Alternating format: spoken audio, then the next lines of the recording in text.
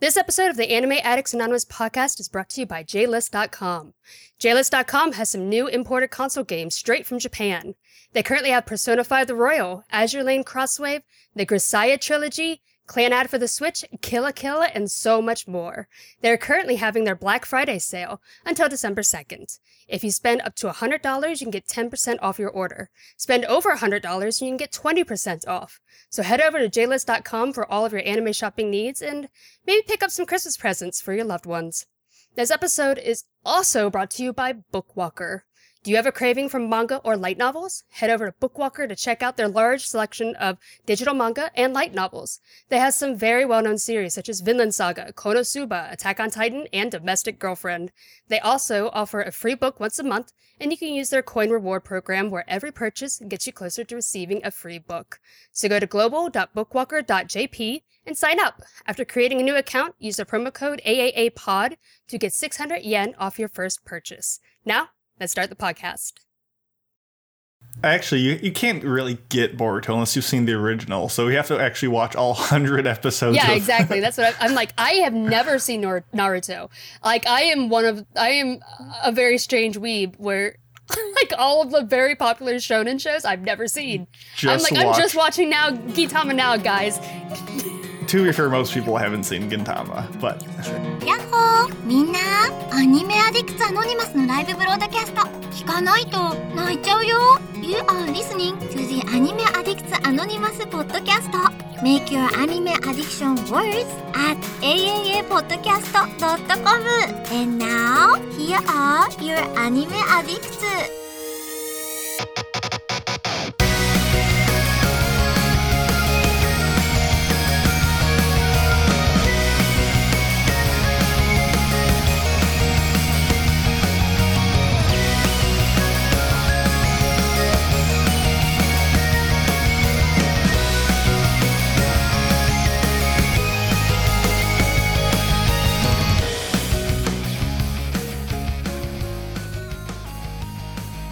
Hey guys, welcome to episode 499 of the Anime Addicts Anonymous podcast, where our dedication is to make your anime addiction worse.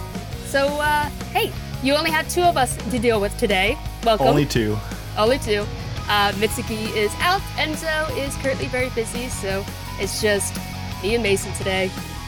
Implying that we're not busy, but we do it because we care. Yeah. Ooh, got him. We're always busy.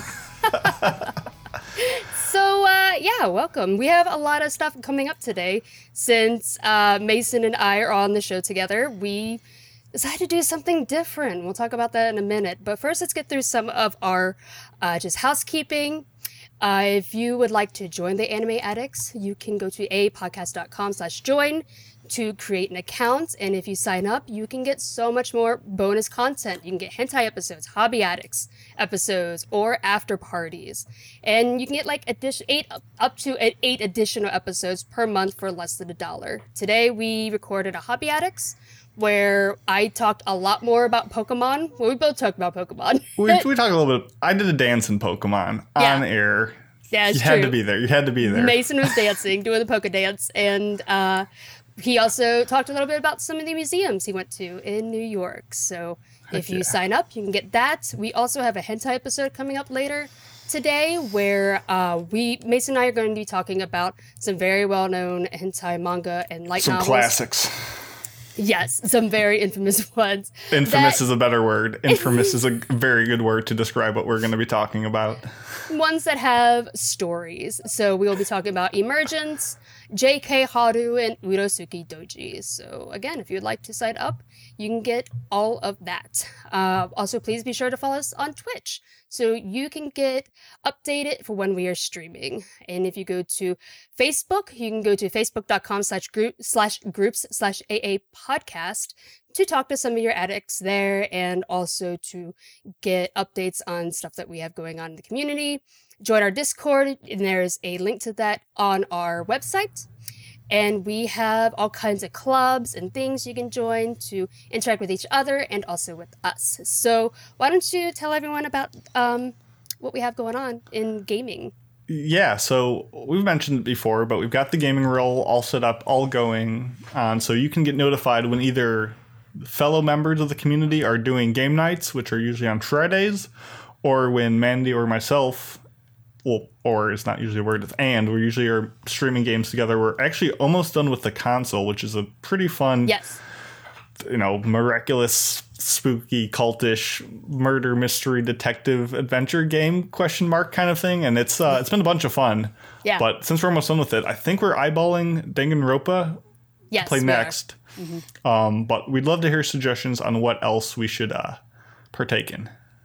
Yeah, we also have my manga club. This Wednesday, we'll be talking about Beastars. That'll be the first 2 volumes.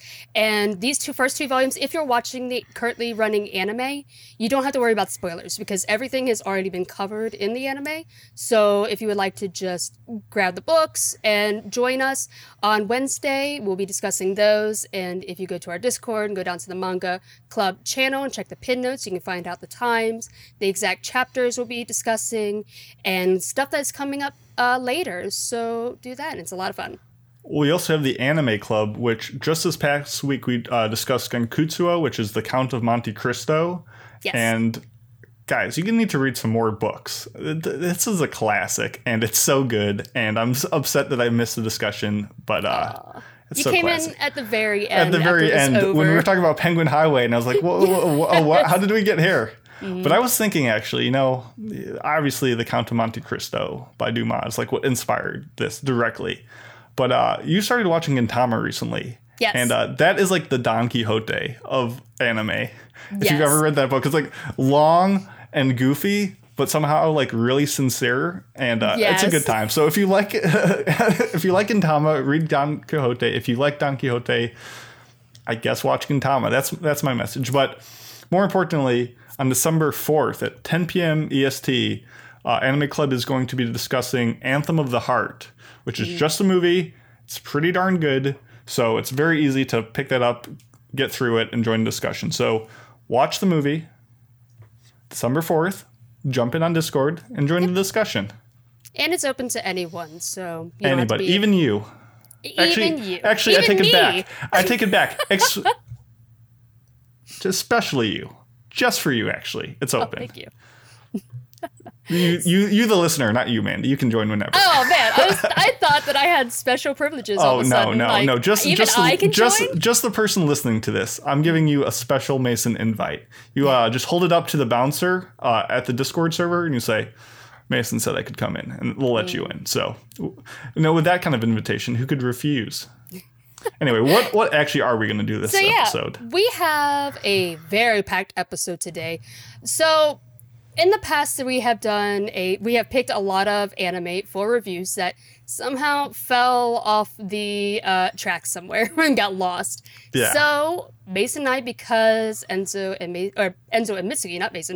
Mitsuki are not here, Mason and I are going to go back and just choose a couple of those anime and give them actual reviews.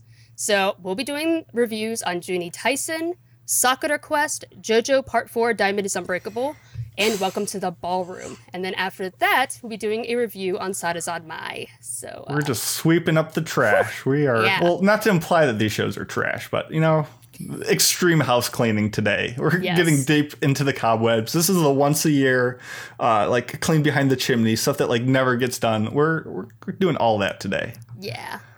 Oh my goodness. So we also have results for listener choice poll. Why don't you... So this is what you guys voted on. So we, passed 8 shows from this season that we thought were pretty darn good. And you guys said, actually, you missed one. And you went online and you voted on the show that you thought that we should go back and add to our list of things to review. It was a very close vote. Yeah. Way closer across 3 things than I thought it was going to be. So... essentially, in third place, which got the third most amount of votes, was No Guns Life, which is a show I failed because it was good, but just not as good as what else I thought was up there. Yeah, we had a lot this season. Yeah, so that was pretty much 20% of the votes. So it was right up there. Yeah.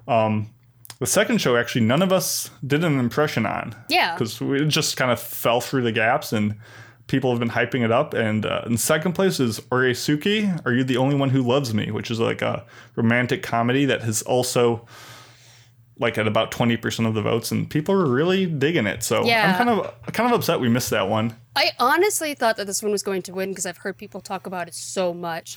So I was surprised that it didn't win first place, but I should probably check it out at some point. I have so much to watch right now. Yeah. It's if hard. it's good enough, it'll stay in the public sphere, and we'll always chat about it. Yeah. But in first place, and therefore the show that we will be doing an eventual review of, edging out by only like 2% of votes. So like, if you don't like these results, you should have voted. That's me doing the drum roll.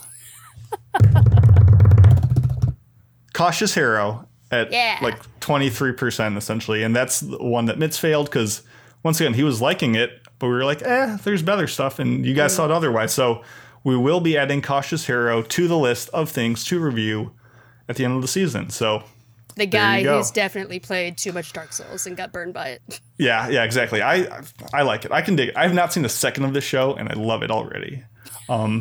So last thing, just a reminder, the exclusive name of the game RSS feed is now live, which means you get all the stuff Mandy talked about earlier, the hentai, hobby, and after party shows, all in your convenient mobile podcast apps. I'm not going to name them all. You know what you already have. It's all the Cast, Pocket, Apple boxes, overs, downs, up, sideways, you know.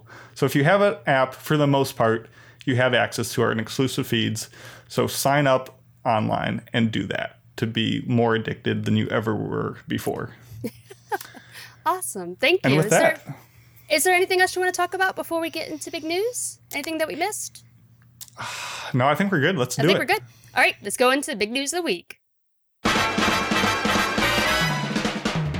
Oh, 大ニュースです。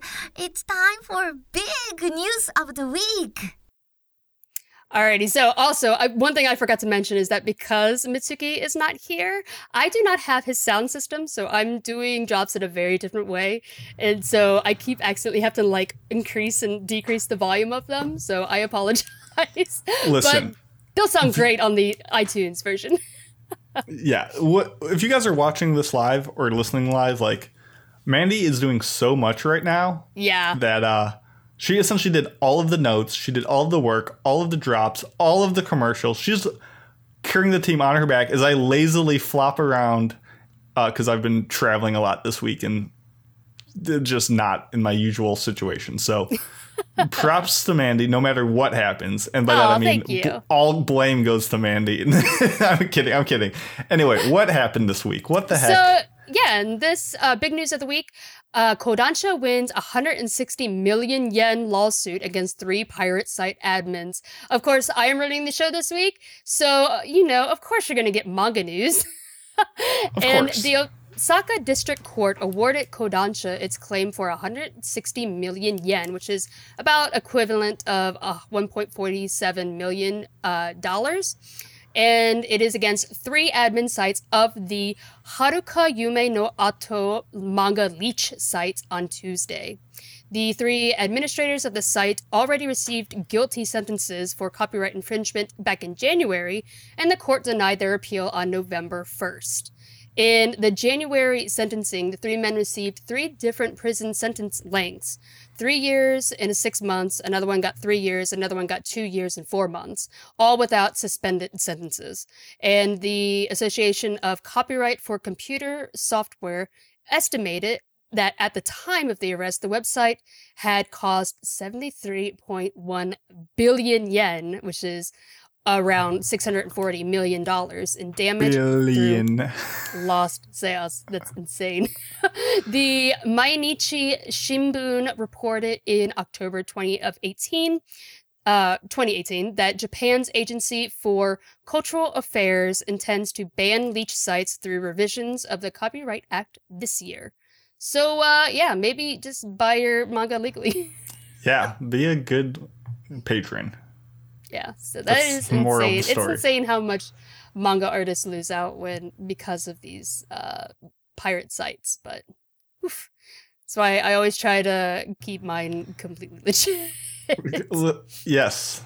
For those who don't know, every manga minute, every book club, every time I talk about a manga, I bought it legally, so yeah.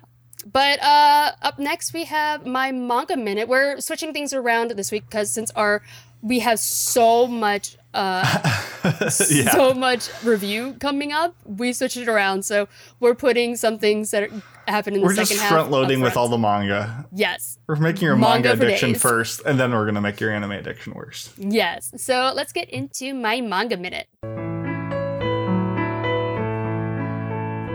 And now, let's take a minute for the manga minute with Mandy.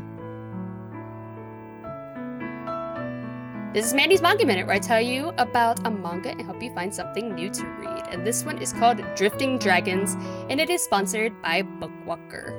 The crew of the airship Queen Zaza makes their living hunting dragons. Succeed, and the reward is riches and all the meat they can eat. Fail, and all that awaits them is a messy end.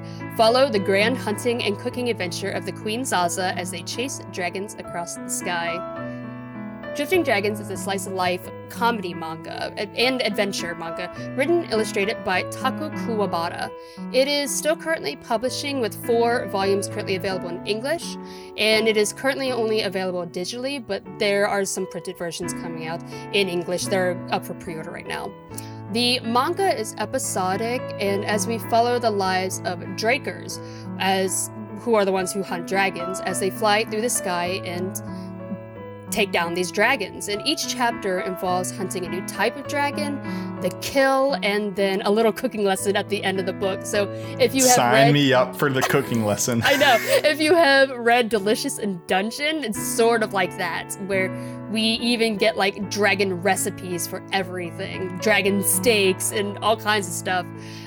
In the first volume, we focus more on the job than the characters, and a man by the name of Takita receives the most attention, and this man lives only for the hunt. The only thing he's excited for is tasting new dragon dishes. It's basically Mason in a fantasy world. I love it. I love it so much. As for the art, I actually kind of like it. The action scenes, I think, or where it struggles a bit, they're not always very clear, but I do like the strange dragon designs because they don't look like your typical dragon. They instead have like tentacles and large fins, and they kind of just sort of float through the sky. But it's an interesting manga, and if you like Delicious in Dungeon or looking for a different type of fantasy slice of life manga, then give it a shot. There's also an anime coming out next season by Polygon Pictures. Ooh, nice. And this one was sponsored by Bookwalker.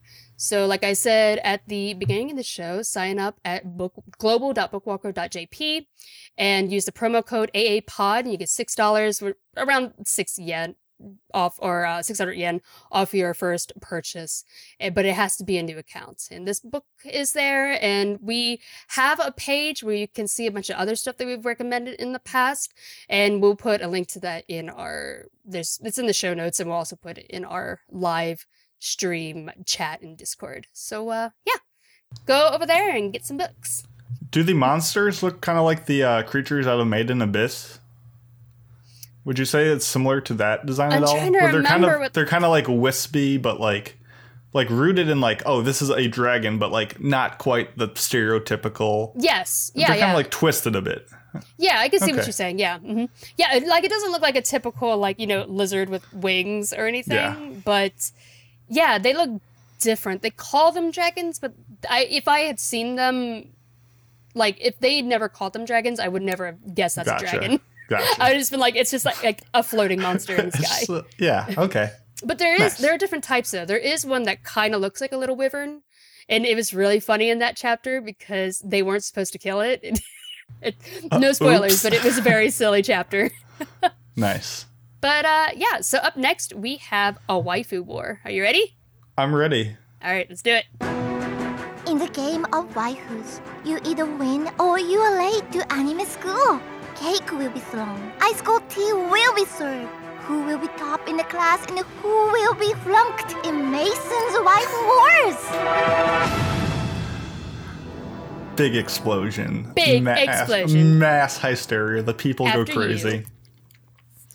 So I hope everyone who is listening to this is either about to have or recently had an excellent Thanksgiving. Because this was a week of Thanksgiving, and because of all that, the theme for this month, and actually the final installment of the theme, is waifus that you could bring home to your family.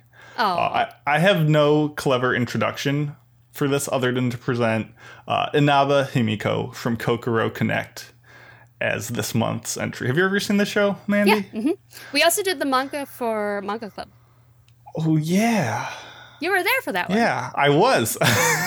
Anyway. But I do know who you're talking about, yes. Excellent. Oh, my goodness. Anyway, Kokoro Connect is a 2012 series by Silverlink, and it's probably right up there with Tanaka-kun as my favorite from that studio. Oh, man, I love Tanaka-kun. They're both so good. So, like, the description of the show indicates that it's, like, a standard, like, love pentagram show with, like, quirky hijinks and trials in the form of, like, they do, like, body swapping and, like mystery, like, cult powers, like, makes their, like, unconscious emotions, like, take over. They have mind-reading abilities and, like, all these various, like, weird things that happen. And it's kind of, like, typical on, like, the service and, like, oh, this is a very, like, generic show based on what the summary would tell you. But this show somehow captures so much life and energy, and it infuses it into the characters, and it really is way better than it has any right to be. Mm-hmm. It doesn't, like, really break new ground or change the landscape of a high school romantic comedy, but it's one of my favorite in, like, the sheer amount of heart and, like, earnestness that, like, it pulsates with. The characters are phenomenal, despite being very quote-unquote anime at times. Like, they're very relatable in their emotions. But of all the characters, of which there's plenty of quality picks, one clearly rises to the top. And that's Inaba, or Inaban as she's sometimes called. She's, like, the smart, she's rational, she's competent, she, like, knows computers, like, she builds them and she programs. So, like, she's very, like, straight line, rational. Like, she has no tolerance for, like, disorder. I think she's also voiced by Miyuki, right? Sawashio? Is that the same person who did Celty and Monogatari? Yes, possibly. Kanbaru? Yes, Mm-hmm. yes. Yeah. Oh my goodness, her voice is spectacular. Yeah. I didn't want to bring it up. She's a great voice actress. But oh my goodness, her voice is, like, just go online and look up, like, Inaba, just best of moments, and you'll be like, oh my goodness, this is so precious, so good. And she's like super in control. Like, she can't be pushed around by anyone. Like, she's considerate of people, but she, like, gets to the heart of the matter. And, like, when things get off the rails, she's, like, not delicate about anything. She's just super logical, and you don't have to worry about, like, obtuse communication being an issue in this relationship, because that's what matters. And she will tell you what's what. She's got good posture, which reminds me I need to do the same. Me too. Indicating posture. Like, a proper upbringing, and she's got, like, the discipline to keep it up. Her eyes have this, like, piercing righteous judgment that are just like, ooh, she looks into your soul and she scares the crap out of you. Her outfits are, like, mature and plain. She's not, like, needlessly showy or revealing, but by far her best feature, something that, like, catapults her over eons of other waifus. Is it the snark? Is it the most, like, smug, triumphant, and, like, game-changing grins. Like, there's so many moments in the show where she makes this transition from saying something, like, she's normally very straight-faced in series. But her transition, when she says something that's, like, gives her complete and utter victory, and she, like, slowly breaks down, and her, like, reserved, like, mature demeanor just, like, becomes adorable, and, like, she gets this huge, like, mile-wide conquering smile, and it's just, like, brings so much joy to my life whenever it happens. It's just a joy to watch. And like, oh my goodness, she just, I don't know, she just has, like, she's not like the classic tsundere, but she just plays the role so well, and that's why she's not a tsundere. She's the one and only Dareban in all of existence, and a proper waifu, and for a proper family. So check out the show if you haven't seen it. And it's a trip. It's fun. It's good. Watch the OVA too. Oh, sorry. I didn't mean to cut you off. No, go ahead. What was the name of the girl in that show who always put on a mask? I can't remember her name. It's been a while since I've watched it. It's been a hot minute, yeah. Yeah. I like that character too, but yeah, Inaba's... It's kind of a reminder to check out this show because it's good and way better than what one might expect when they're like, oh, it's a love pentagram thing. Yeah, it's like we've seen a lot of series with switching body kind of themes. This one is probably one of the better ones that I've seen. Yeah, because it feels somehow it just feels so real that you're like, I get it. I get what's going on, even though it's a little goofy, but it's a good time. And check out Tanaka-kun while we're at it. Yes, please watch Tanaka-kun. I watched it like 3 times in a row. So. Yeah, unironically. Good. You're like, I'm watching episode 7 again. I'm like, really? Again already? Like, you just finished. You're like, oh, I already finished my first rewatch. I'm on my 3rd. I'm like, oh, no. And I tried to get everyone else to watch it, too. I was like, hey, guys, you want to watch Tanaka-kun? People watch Tanaka-kun, watch Kokoro Connect. And then actually you should probably get out and socialize with your family a bit for Thanksgiving. Don't be a weirdo. Get out there. Be Make a them watch person. it at Thanksgiving. Exactly. Convert your entire family into weebs. Yes. Oh my goodness, so true. Let's get to trivia. Let's get the show on the road. So first we have our online trivia, which you can find on AAApodcast.com. I'm guessing, I don't know. That's what people tell me, and I believe it. I've never been to that website in my life. I can't remember. I can't expect to know how many A's are actually in our name. Like it's like banana. Like when does it end? It's like B-A-N-A-N-A-N-A. Who knows? You just smash a bunch of A's, you'll get there. Anyway, the answer for this week was My Neighbor the Yamadas. Classic film that Mitz is a big fan of. Mm-hmm. Winner for the week is Captain Avatar. So congrats to you. And we're continuing the theme of anime friends and family for November. We also, however, have this in-show weekly trivia question, which right here, at this very second, at this very moment, you are playing. So, for the price of nothing and the prize of nothing, if you can get this right, good on you. And the question is, in Sakura Quest, Yoshino Koharu is hired to help revitalize a rural farming town. What is the town's name? We'll let you know in about 5 minutes. So hang tight. We'll see you then. Don't go anywhere.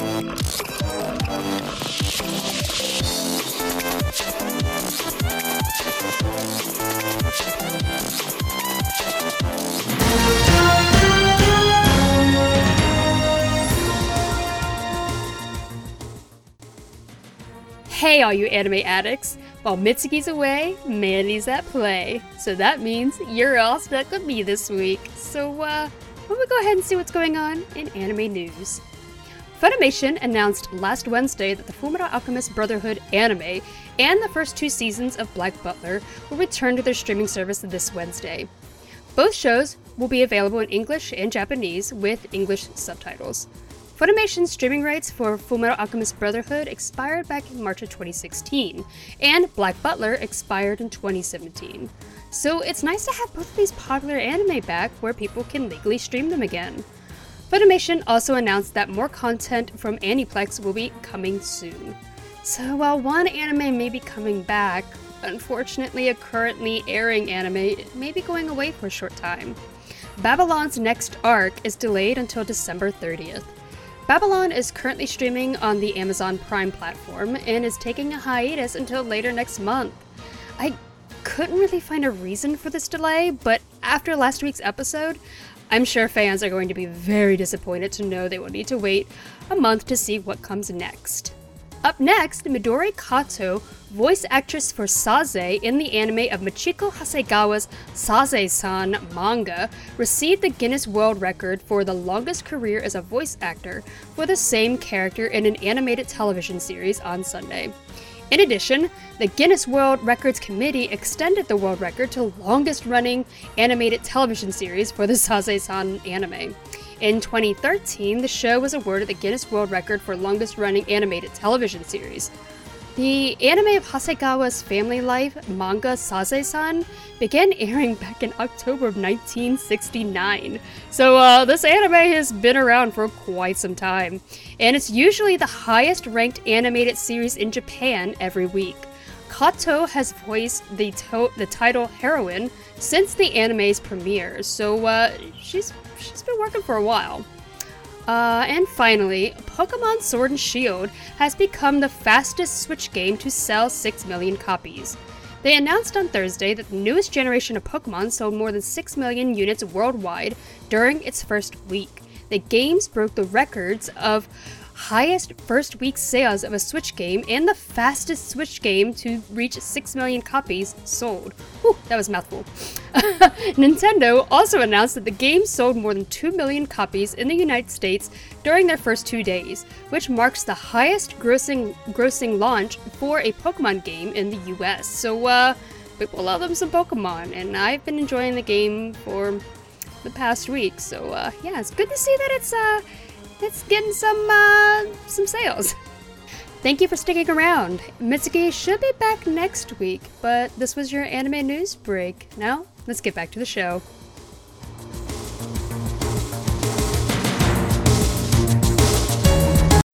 My friends are annoyed because they think I have forgotten their actual names. I just call them my senpais and kohais now. I threw a tennis ball at my cat. I was so caught up in the moment and thought maybe I could capture her, and then we could go on adventures together. I purchased a motorcycle just so I could pretend I was Onizuka. I answered the phone with Moshi Moshi. My poor cat. I may actually have a problem. It's time. It's time. It's time.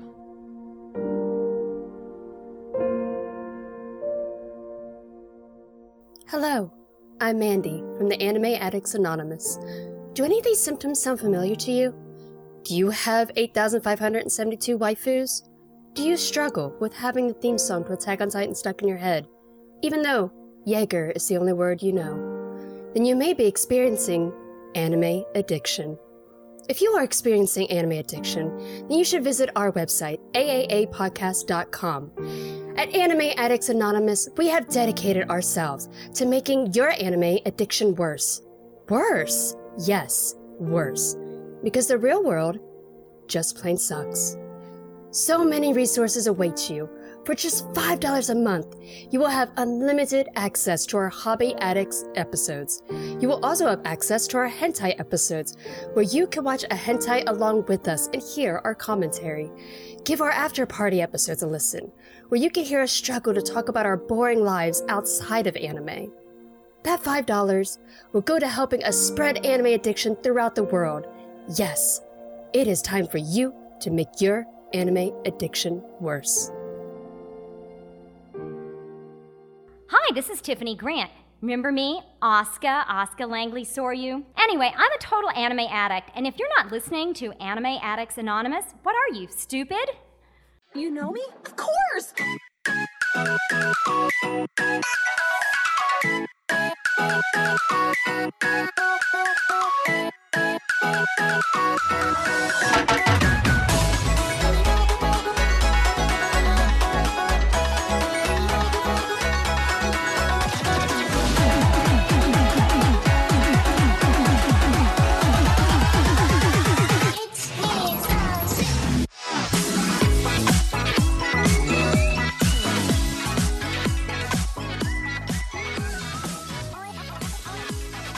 And we are back from our break.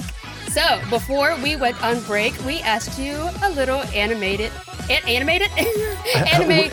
was very animated in how I asked that question. A very animated question. Anime-related question. So sorry. And the question was, in Sakura Quest, Yoshino Koharu is hired to help revitalize a rural farming town. What is that town's name? The answer is Manoyama. And we'll be discussing that here very shortly. Yes, indeed. Yeah. So like Mason and I have mentioned before we started, we went back through a bunch of the shows that were chosen for reviews, but never received them. And to give you kind of like a little catch up on that, which ones are still on the list. Which ones are still in purgatory, awaiting judgment? Yeah. To give you a little rundown of those, the other ones that were chosen but have not received reviews yet are Altair, A Record of Battles, Eromanga Sensei, Boruto. Yikes, it was that face. I just laughed, sorry. I don't know. I'm pretty sure Kazuo chose that one, and I don't know if he thought that it was only going to be a very short. I don't know what happened with that. Boruto, Tiger Mask W, K, The Return of Kings, Mobile Suit Gundam, Iron-Blooded Orphans, Chivalry of a Failed Knight, Ranpo Kitan, Game of Laplace, I think that's how you say that, Yeah. Ushio and Tora, Dorada X2, Sailor Moon Crystal. And I also put a note here, due to like Boruto will probably never get a review. Yeah. Unless we only stick to the first 24 episodes. Actually, you can't really get Boruto unless you've seen the original. So we have to actually watch all 100 episodes. Yeah, exactly. That's what I'm like. I have never seen Naruto. Like, I am a very strange weeb where like all of the very popular shonen shows I've never seen. I'm just watching now Gintama now, guys. To be fair, most people haven't seen Gintama, but true, yeah. If they've seen it anyway. So if there's any of those that you're like, oh my goodness, they're missing out, they've got to see it. I guess let us know, and we'll make a special effort to include that one. But I was gonna say, I'm sure there's gonna be another time where it's just us, and correct. I would love to go back through and give all of these reviews. Maybe not Boruto. Because I can't binge through all of Naruto, guys. I'm so sorry. Yeah. Not that I'm not saying Boruto is bad. We're just implying it's a waste of time. I'm not doing that at all. I'm implying it. Mandy is far too nice. I am far too nice. I have never seen Naruto, guys. I'm so sorry. But yeah, so what we have up today is Junie Tyson, Sakura Quest, JoJo Part 4, and Welcome to the Ballroom. So why don't we start off with Junie Tyson? Yeah, so Junie Tyson was from fall of 2017, and this was passed by Kazuo back in episode 393, which is, wow, almost 100 episodes ago. 100 years ago. 100 decades ago, at least. This was done by the studio Graphinica, who has not done a lot. They're usually like an assistant studio to other stuff. It was directed by Naota Hosada, and essentially it takes place the plot of it is that the 12 like brave warriors, essentially these 12 people who have kind of are represented by the 12 animals of the Chinese zodiac, are every 12 years, 12 warriors are brought together for like a massive over-the-top death game. And when they get hugged by the opposite sex. Oh my goodness, insta-death. Yeah, it's extreme fruits basket. Exactly. So you have these 12 over-the-top eccentric characters, all representing an animal of the calendar of the zodiac, and they engage in this vicious combat until only one remains, and the one who wins gets their one wish fulfilled. It's just kind of those, this is the premise anime, don't think about it, it just works. Mm-hmm. And so that's kind of what it was about. So it takes place in like this desolate city. There's literally nothing else we know about this world besides this tournament. Nothing about what year it takes place in, the people who used to live in the city, what year it is. Like, it's just very much here's the plot, here's the premise. We all know what the death game is. Go. Yeah, we've all seen Battle Royale. Yeah, exactly. And sorry, before we continue, I forgot to mention how we're going to do this. We are going to give a spoiler-free, not recommendation. We're not, obviously, we can't give these all the hour-long review like we do normally. We have to condense these down. So we are going to give you a spoiler-free just description of it, like when it aired, who chose it, and then I'm going to put up a spoiler warning. So if any of these are shows that you want to watch and don't want to be spoiled on, when that spoiler warning is up, you can mute us, and I'll take it down when we get to the next show.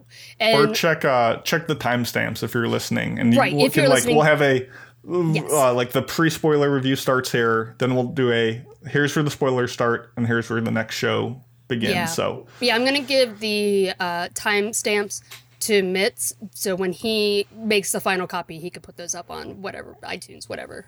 Exactly. You're listening to. So Junie Tyson. I guess I can start off. So are we ready for spoilers? No, I think, do we want to do any, like, watch or not watch, like, pre-spoiler review? Go for it. You can go for it.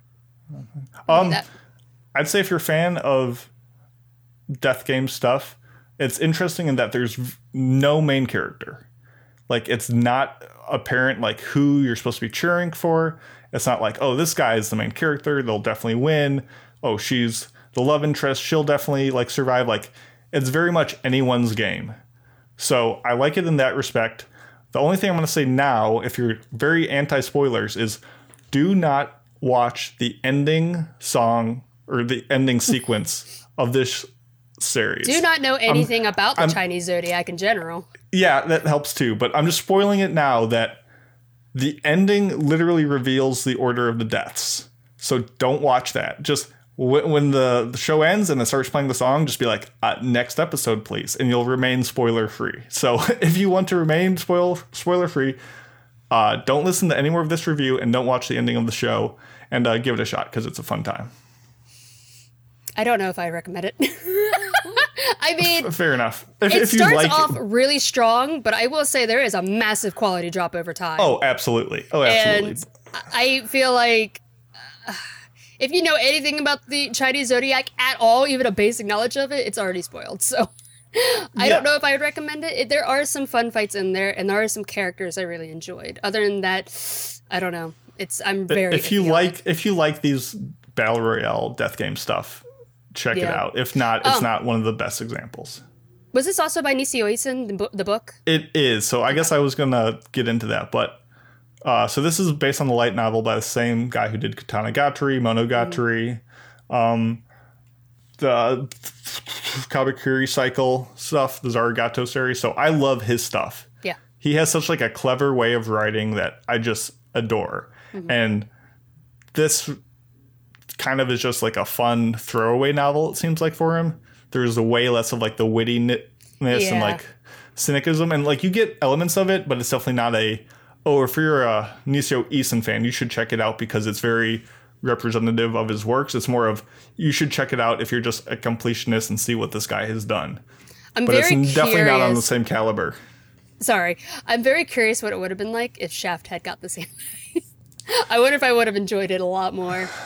It's possible. So episode 1 of this, and a little bit in episode 2, looks phenomenal. Yeah. And it's super hype-inducing, and you're like, this is going to be a blast. Because this show came out in the season that was kind of low-key. It was a lot of like Sangatsu no Lions, Girls Last Tour. Like, it was a very reserved season. And this kind of was like, oh my goodness, this is going to be the big edgelord, violent, fun time. And episode 1 absolutely delivered that, and I was like, yes, I'm all in. This is going to be an absolute blast. And then it goes downhill, and it kind of eats it, and it kind of comes back at the end, but there's definitely some bumpy elements in the middle that are just not very funny, not very goofy, not well animated, that kind of drag it down. Yeah, so why don't we jump into spoilers? I'm going to put up the spoiler warning now. Sure. And so what I did is I wrote down, because I knew we weren't going to be able to give these all an hour-long attention like we normally do. So I wrote down a bunch of pros and cons, things that I like, things I didn't like, and then I guess we'll just throw out a score at the end. So yeah, sounds good. Do you want me to start with things that I liked, or did you want to start? You start with things you liked, and I'll probably bounce off of that. The first thing that I really liked is there were 2 characters that I really liked. I really liked Tiger, and I really like Rat. And I know that's incredibly subjective. You like Tanaka-kun. Yes, we get it. Listless, sleepy boys are, yes, please, check It was more zone. so towards the ending that I liked Rat. Yeah. He doesn't show up for most of the series. He does, yeah, exactly. But Tiger surprised me because I think when we first meet her, we get the impressions that she's just this drunken, bloodthirsty girl. I think that's kind of the impression that I got. But when it goes into her backstory, I realized there's a little bit more to her. And the reason that she does drink is because to take away that pain of killing. And she's actually not as bloodthirsty as I once thought she was. And I don't know. I'd say most of the characters, I think, have more of a depth than they are first given. Mm-hmm. But it's one of those shows where, the second you see the backstory, you're like, oh, they're the next one to die. Yeah. Oh, sad. And it's like, it's nice because, like, obviously you're introduced to all 12 characters at once. So obviously they can't all be like fully fleshed out. So the show is very much like, here's their very shallow staple. Here's how you recognize them. Very over-the-top character designs that I actually don't mind. I thought they looked kind of good.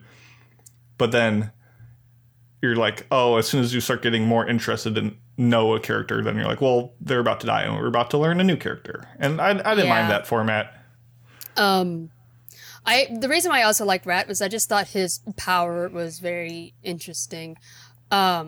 And it's not like until the very last episode. That's kind of sad that it wasn't like until the very last episode. It's like, oh, he was kind of interesting.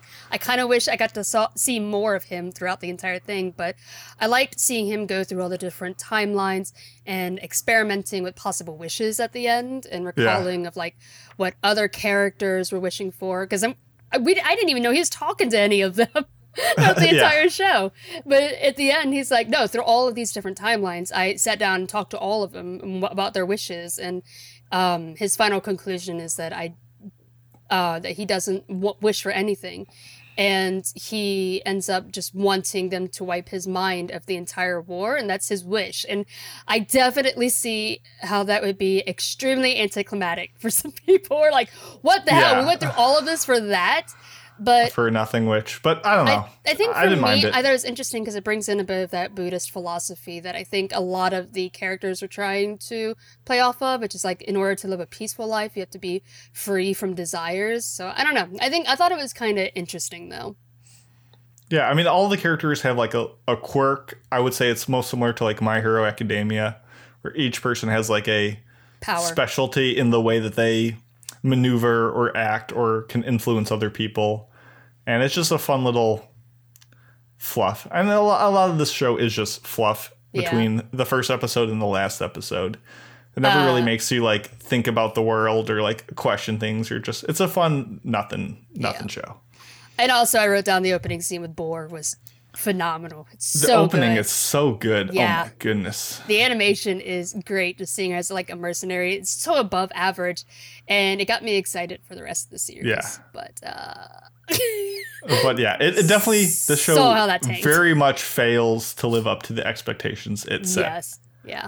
Both from having the source material from a established like novelist, from the animation that it failed to live up to ever again after the first episode. It was just like, yeah, it's fine, but it's not as good as what I was told it was going to be. So, were there any other pros that you want to touch on before I move on? I don't know. I think we kind of touched on them. Everything good about this show is in episode 1. Watch that. Yeah. And be like, and just use your imagination for the rest, and you'll probably be better off. Yeah, the main complaint that I have seen people have for this, and it makes sense. Oh, sorry, I think I might accidentally minimized. Anyways, sorry. If our cameras froze, it's because I messed up. But as I was saying, the main complaint that I've always seen online is that the series is very predictable, and it is, because if you know anything about the Chinese zodiac, the order of them, that's the order they chose to have them die in, and it's so disappointing because it's like, the excitement you get from a battle royale story is never knowing if your favorite character is going to die or if they're going to get, that anxiety that builds up. And if you take that away, what's left of like a killing game? I don't know, it killed the enjoyment for me. Because it did such a good job of like, really, it was anyone's game. Like, really, you either knew them well enough and you're like, oh, they're strong, they've got a chance, or you didn't know a character and it's like, oh, they're a wild card. I don't know what they have going on. So it's like any one of these 12 characters could easily have won. And they did such a good job of like playing it even, being very unbiased in how it represented characters. So I'm like, oh, who could it be? And then it's like the show just screams at you. Actually, it's objectively going to be in this order. Yeah. So it even has them in the ED. It's like, exactly, yeah. If you just so happen to not know anything about the Chinese zodiac, and then you're like, oh well, the ED is going to tell you anyways. Ignorance is bliss on this one. Man. So yeah. I didn't let that like hamper my enjoyment, but it definitely just did. Like it I couldn't avoid it. Yeah, also they spent so much time on Snake and Dragon, 2 characters I thought were so boring. They had the worst episodes. They were like a 3-episode backstory for them. I'm like, God, I'm so tired of these 2. Why did you pick these 2? Yeah. Yeah, out of all the other characters that seemed interesting, like they barely gave anything to Dog. I can't remember his actual character name, just the dog. And it wasn't until like the very end with Rat, where he's going through all of his like encounters with all of them, that we realized that he like has like, wasn't like he had a family. Sorry, it's been a little bit since I've seen the beginning of the series. I don't know if they touched on that early. It's been like 2 years since we've seen it. Yeah. Yeah. But he's been like he's fighting for like his family, and I was like, man, that guy, it would have been great to see more on him. But why did we spend 3 episodes on Dragon and Snake? Dragon and Snake, yeah. Man, and they are terrible characters. Yeah, pretty much. I hated them because neither one of them are likable or interesting enough. Like, it's fine if you have like horrible characters as long as they're interesting. Going into JoJo later on. Cough, Hisoka. Cough. Man, I love hands. But like, I wasn't intrigued by either of them because I thought, man, it would have been interesting. Like, they have so much here that could be interesting. That they had twin brothers, who are entering a killing game. There's a lot of drama that can go with that. But it's like, both of them are like, I don't care. Yeah, I don't care. And like, they didn't even have good powers. Well, if you don't care, I don't care.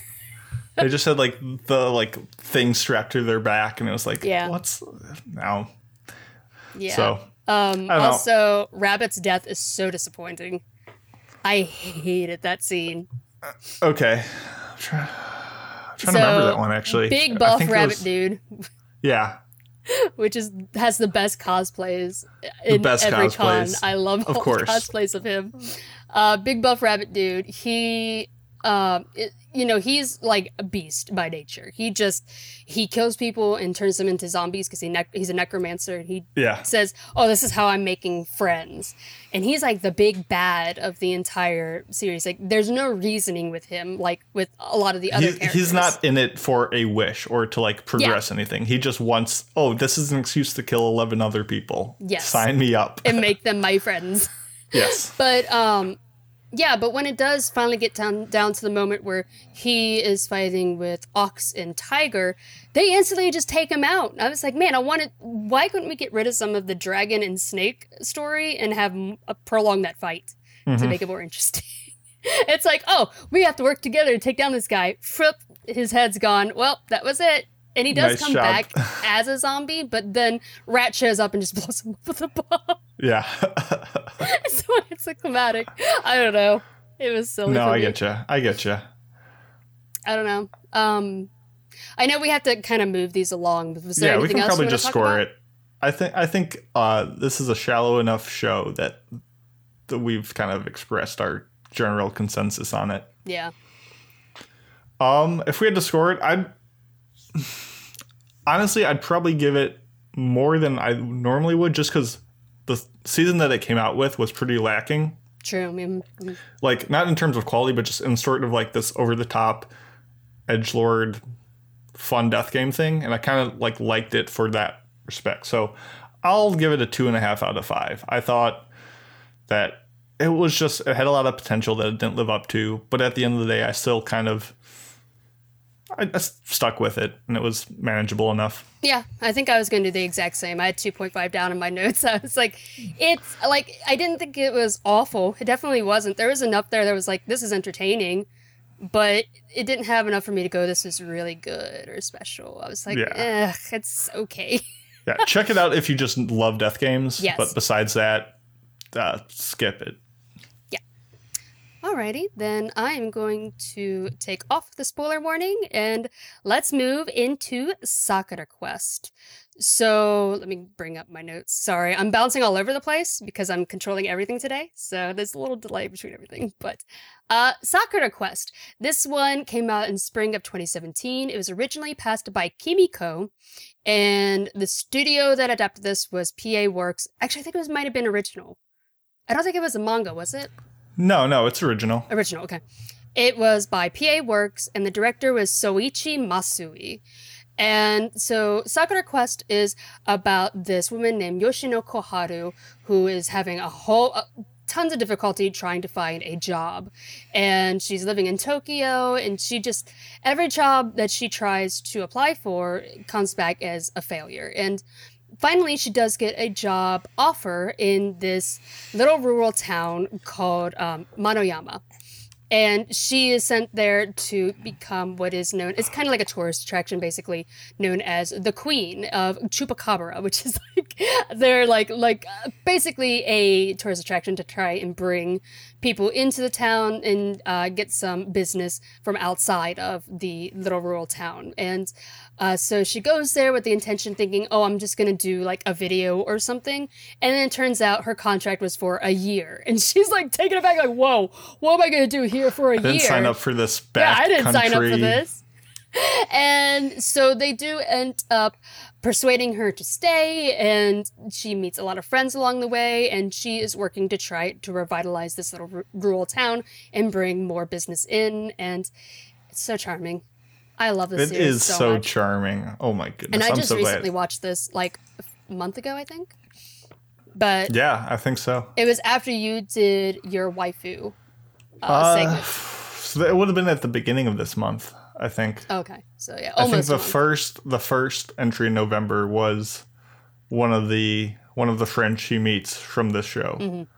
Because all the characters, I don't want to say that, all the characters in the show in that core group of 5 are phenomenal. They're so mature. They're like very realistic. Yes. I mean, this is the same studio, same kind of creative forces that the Shirobako and Hanasaki Iroha, just kind of like behind the scenes of a bunch of people working towards a goal, everything that goes wrong, everything that goes right. And oh my goodness, it's just so quaint and pleasant. Like none of the problems are that bad. None of the issues are that like horrific, but it's just enough like real life drama that It's a very comfortable hits a slice of spot. life. Yeah. Comfortable is a great word for it. Yes. Go There's ahead. also like it does highlight some actual real problems too. There are rural areas in Japan that are kind of decaying and dying off, and Manoyama actually exists. And there are like, this isn't like uncommon for anime, of course.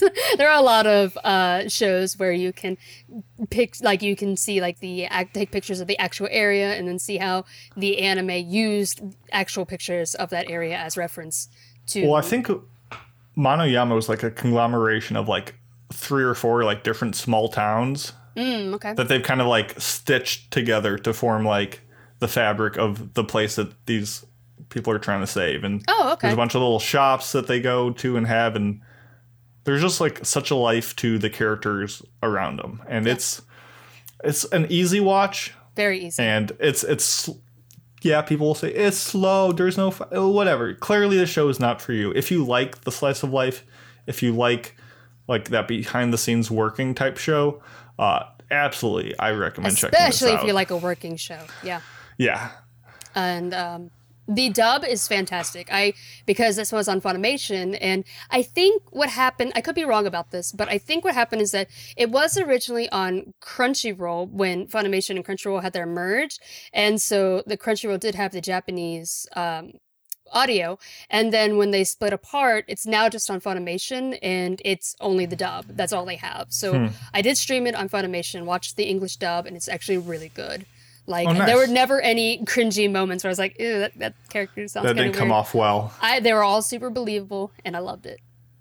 And part of that is also just the writing in this is way more believable. It's not trying to make any big grand gestures. Like, all the, like, moments where they try to give an impassioned speech that, like, would work in an anime but would not work in real life, like, comes off as kind of, like, awkward, and they're like, oh, you're such a goof. Like, it comes off the way it would in real life. It doesn't feel fabricated or fantasy, and it's just adorable, and it just gives you the warm fuzzies. Yeah. So, ready to jump into the spoilers? Spoilers, whatever we can spoil, we're going to try our best to. Yeah, there's not really much here to spoil. But, so yeah, where do you want to start? I put down some pros. I didn't have many cons, honestly. But my first was that the characters are so lovely and charming. We already talked about that pretty much. The cast is so fantastic, and each of them have a very well-developed background, and they all have issues that they need to resolve and are very easily relatable in some way, and they're all struggling with like their own careers and working together to support one another, and it's just so heartwarming. From like Sanae, who's trying to find IT work in this tiny little rural town. And I love that they like form a type of network of like a TV program so that all of like the old people in the town are able to participate and create their own channel. Oh my gosh, my favorite moment. There's like a YouTube like conglomeration. Yes, my favorite moment of the entire series. Okay, one of my favorite moments. Maybe it's not my favorite. There's so many. I got excited about it though. There's so many great moments. Is when these two, because at first all of the older people in the town are not really familiar with all of this new fancy IT tech. Newfangled phones. What is this? Touch screens. Yeah, they do go through and show them all how to use tablets, which is really cute. But my favorite is when these two old people get into a fight online. They have their first online fight, and they're not like flame war people. It's so funny because they're not even like trying to be anonymous about it. They're like, I'm going to come down to your store and I'm going to beat you up. It was so funny to me. I love that scene.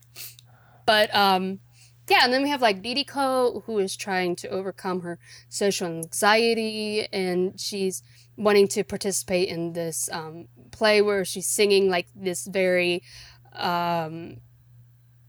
like this song that was made for the town. It's like a very it's not traditional, but it's like a very like specific to that village, and it's like very ingrained in the culture of growing up there and like what it means to be associated with this place. Yeah, and then we have like Maki, who's trying to get back into her acting career, and of course like our main character Yoshino, who is just trying to find a decent job and making so many friends here. I mean, that's very much like the struggle of like people coming out of college. They're just, where do I find job? How do I find job? Can I job please? Like job, can I job please? Where do I job? Yeah, it's a great show for college students, I think. Yeah, because she's grinding away, and it's not like for lack of effort. It's just things don't always go through, and you will get chances that are maybe not your dream job, but sometimes you just gotta take them and just take that starting step. And I think that's kind of important. But I mean, the focus of like the decay of the Japanese small town, just like it really brought to light like, oh, these places are just being deserted and desolated, and there's just not people who are interested in going out there. And it's cool. I don't know, I feel more informed more culturally about an event in Japan than most other shows ever do. I also like the main theme of the show, where it's like life can take you in many different directions, and you might not end up with the dream job that you originally intended to find, but it is like it's good to give new things a shot, and because you might end up falling in love with a different kind of career that you didn't originally intend for, or meeting new people that you can call family one day. It's a really heartwarming series, and there's a great mix of comedy and drama, and Sandal is the best character. His match 3 skills are unbeatable. Best matchmaker in town. Yes, best matchmaker ever. Oh, that whole like dating episode where they like try to like pair people. Oh, that was so cute. Oh my goodness, so adorable. It's so funny because Sandal is like this weird like foreign guy who just walks around with different kind of musical instruments, and just he's so airheaded. Yeah. He just like is always in like his own little fantasy dream world, and everyone's like, that guy's weird, but he's kind of hot. Yeah. If you're hot enough, you can get away with just about anything. Oh no, don't tell them that. But, don't tell the people that. I love this scene, like we were talking about with the dating, where he shows up on the like dating. He shows up on the next bus. On the bus, yeah, the dating bus, and they're was it Shinomiya? Who was it? Was it Yoshino? I think it was Yoshino who's like, do you know what this is? Like, this is a matchmaking service. He's like, yeah, match 3 master right here. He just ends up, and I don't know. It's like kind of shallow comic relief, but it's a fun time. He was like, you know what I'm best at? Killing the blue pieces. Instantly favorite character. You relate. But yeah, and like it might not have, it's a slice of life, so it's not gonna have very flashy animation, but the scenery is gorgeous, and it creates this really great comfy atmosphere. And yeah, like I was saying earlier, most of the scenes are drawn from real life locations, so it's kind of cool to like compare the two as well. No, agreed. Cons. I don't really have many. My 2 big cons were honestly, like, I like that they pulled a bunch of references from real life towns to like make this town a thing. But overall, I felt like I didn't get a good sense of the town itself. True. Like, yeah. I didn't have a Robot the whole point vending of the show machine. was What else do you need? like the train station was good. Like, oh, I'm like, oh, this is how the train station is set up. This is, you know, what gate you exit, all that stuff. But for being a show about selling people in the show about, oh, come visit the town, come stay at the town, come live at the town, as a viewer, I didn't get a good sense of the town. Like, where is the tailor shop relative to the restaurant that I eat at? What time do people kind of like wake up? What time does it go to bed? Like, what does it feel like to live in this town? I really didn't get that. I got characters trying to bring people to the town, but I was like, I don't want to go there. I don't know anything about the town. Like, the show kind of failed to tell me why I should come live in the town. Obviously, I'm not the demographic, but there's just like a certain sense of like, where is this place? I didn't. Excuse me. So that was one thing I just really didn't get behind, because I love kind of mapping out places in my mind and getting a feel for that. And it just, I want to go there and walk around and figure out, oh, this is how it's laid out. And that was the big thing I disliked. Also, the boss guy, Ushimatsu, I think his name was, like the older gentleman. Oh, I who loved him. He's grumpy old goofy man. and fun, and I love how he clashes with the other, like the older, the Obaba. The leader of the Like the Merchants Guild. City Council. Yeah, the Merchants Guild. Oh my goodness, which is a name that doesn't feel like it belongs in. Sounds like a fantasy. Like, exactly. But like he was a bit much at times. Like Oh, man, a I thought he little was too. I don't love know. those grumpy old man characters. Yeah. I get that, but it just kind of was like just not quite my rhythm, not quite my beat. So those were probably the two things that I was like, if they had gotten that, Yeah. I would have really like recommended it to anyone. But this one, like without that, I'm just like, definitely check it out if you like slice of life, but it's not like the best one. So what did you have? What were your little nagging I was things? struggling because, like, obviously there is the obvious, like, if you don't like slice of life, there you go. Like, there's no reason to watch it because it's a very comfy, slow slice of life. Yeah, this But- is definitely a show better watched like week to week. Yes. Or in like segments. Like trying to marathon this would be not as enjoyable. It was in my fine for mind. me, but I like slice of life, so. Fair enough. For me, I think the only con that I could really write down was the ending resolution of how they did save the town at the end, because it felt a bit easy. I don't know. It was because they discovered that Sandal's relatives once lived in this town, and therefore, like, foreigners. And so they contact another relative of his that's currently staying in Japan. And they tell him to come to Maruyama and try to get him interested in creating like a sister town with wherever he's from. And I understand that the show is like all about the journey, and the connection that you make, but it still felt kind of weird. Like it felt like all their hard work was pointless at the end. There was that. There was also like that like big concert that kind of just like fell in their lap, and they're like, "Hey, this will work," and it kind of didn't. But it just felt like nothing the characters did Were meaningful. produced that, and nothing yielded results. It kind of was like, you know, not every job's gonna be your dream job. Just get out there, try your best, and you'll succeed. And it's like, get out there, try your best, and things will happen, and you'll go home, and you'll wake up the next day. Like it just felt like, I don't know, and maybe that incompetence is part of them just being new. Like this is not the job they were signed up for, but it did feel a little like they didn't really have big victories. Yeah. But Still a great show, perhaps though. it grinds it in realism, but I don't know. True. I Yeah. don't know. Not everything works out wonderfully in real life. Exactly. But Exactly. yeah, that's all I have to say about it, really. I love it. I think it's a great little show. You ready to score? I'm ready to score. Go for it. I don't know. So I was like, well, what do I score the show? So I just went to my anime list and was like, what did I score it last time? And I gave it a 3.5 out of 5. And I feel like a major part of that was simply that I was coming off of Shirobako, and I was like, oh, this is going to be the next thing, and it's going to be just as good. And I'm ready for more of that PA Works goodness. Mm-hmm.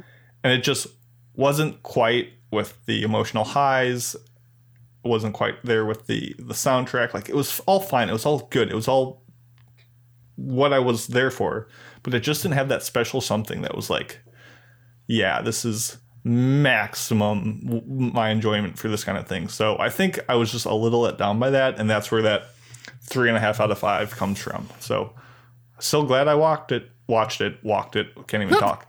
But it was enjoyable, and definitely if you're a fan of the genre, please check it out. I think for me, I'd probably give it a 4 out of 5. I loved it. I thought it was great. So charming. Yeah, the ending was a little bit disappointing for me just because I was like, it didn't feel like anything they did mattered. But I did enjoy the journey, and I loved all of the characters. I thought they were fantastic. And the great dub. Yeah, I really enjoyed it. Ready to move on? Yeah. I'm very ready to talk about Go for it. these next two. I'm very excited. This one's going to be very fast. I feel like we've already talked about it enough. Yeah, kind of, sort of. Guys, JoJo, Part 4, Diamond is Unbreakable. This is obviously done by David Production. They've done all of the JoJo series. This came out in spring of 2016, so this is over 3 years old. This was passed by MITS back in episode 322. Wild. Anyway, do I even need to do the synopsis of this? It's part 4 of JoJo. JoJo is a long-running series. It's about a royal bloodline family, whatever. This family, they have powers, and then the next generation of that family sometimes has powers, and they get in all these wacky, maybe you might even call them bizarre adventures, and things happen, and it's really evolved over the years. And Part 4 is considered like the first part where it really found its mark of what it has now become today. And a lot of people say, oh, you have to watch from the beginning. A lot of people say, you can kind of skip and jump ahead.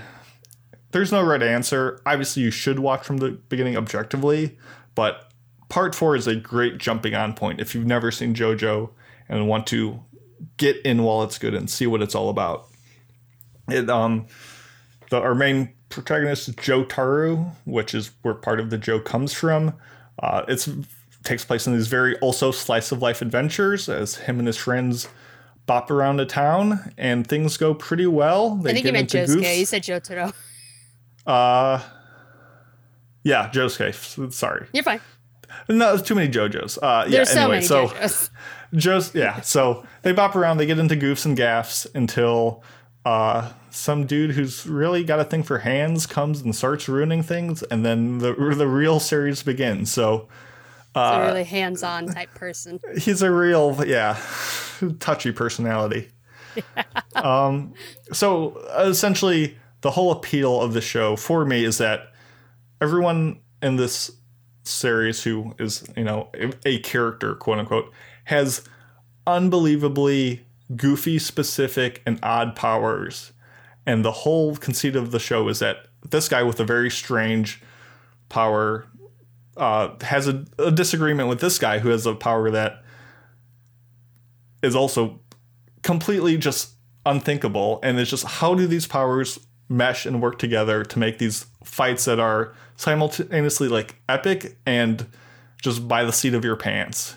And you can't put too much logic in them. You're just like, nope. Well, this guy fights with the ability to control sound effects, and this guy fights with the ability to... This guy is a self-insert. Make you way heavy or something. And it's just like, how does that fight work out? It's like a weird like thought experiment that just is it's a goofy time. Yeah, this character is a self-insert for Araki. Yeah. I love to imagine that he thinks that he is Rohan. He definitely does. But let's go ahead and jump in. Yeah, let's just get into it. Let's do it. There's no like, I don't know. There's no like concise way to talk about JoJo. I feel like we've talked about it so much when especially during our JoJo episode. Yeah. I was very vocal about like 30 episodes. Out of everything that is aired out of JoJo, this is my favorite season so far. So I love Part 4 is considered one of the best parts, especially because, like I mentioned earlier, it's kind of the first 3 parts. They're kind of playing around with the idea of how the powers are going to work, and they go through a few iterations, but it's kind of always off. In Part 4, it really kind of finds the system that it will continue to go forward with. And it's kind of odd because it is slice of life. It's very almost monster of the week for the first 20 or so episodes. Yeah. And it is almost slow in that regard where you're like, these people are just living their life every day in this town. It's not a big, grand adventure like part 3 was, where they're walking across Egypt. And you're like, we know where the destination is. And it's just a matter of time until we get there. It's still monster of the week, but it feels like we're progressing, we're moving, we're advancing. This one is just waiting around before the inevitable bad stuff happens. So in that regard, I think some people might not dig it, but the whole appeal is that it's just nonstop. You watch the show and then you think about it for like hours afterwards. And you're like, what if I had stand powers? Or if I had that power, what would I do? Or it makes you think about useless stuff more than any other show, that it's just so enjoyable. What if I lived in a world with Rohan?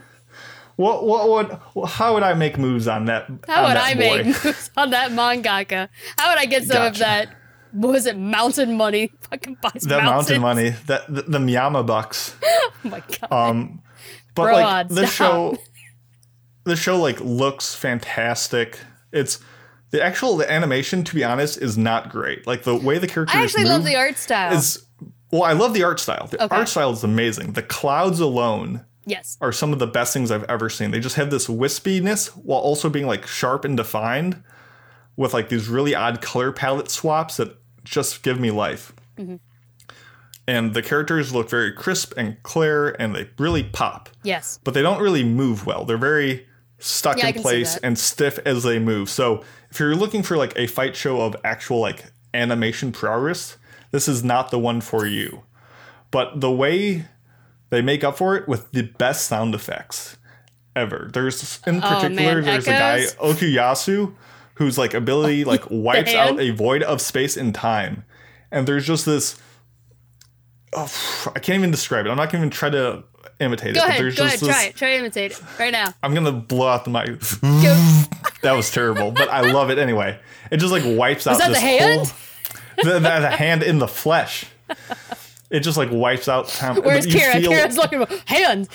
You feel just this section of just time just erode and it just, oh my goodness, it has such a crunch and like bass to it that it's a joy to listen to. When someone gets punched, oh my god.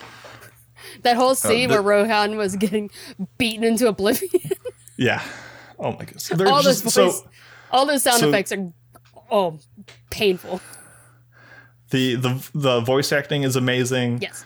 The music is fantastic. The openings and endings, I'll watch them because they like change and warp with what's going on, and they add little touches and flares. And Savage Garden at the ED. There's just like so many production values that help like elevate it from the lackluster animation and from the perhaps like slow thing to just give you like these mountains of dread, and you just feel like, ooh, you just feel in the show. And honestly, like this is not my favorite part, and it's kind of slow, but no show am I so excited to go into every week. Like even when I knew like, oh, this episode's not going to be like, I'm not a big fan of this encounter because I've read the manga before. When the episode starts, I'm always 100% in. I'm always engaged when JoJo is on.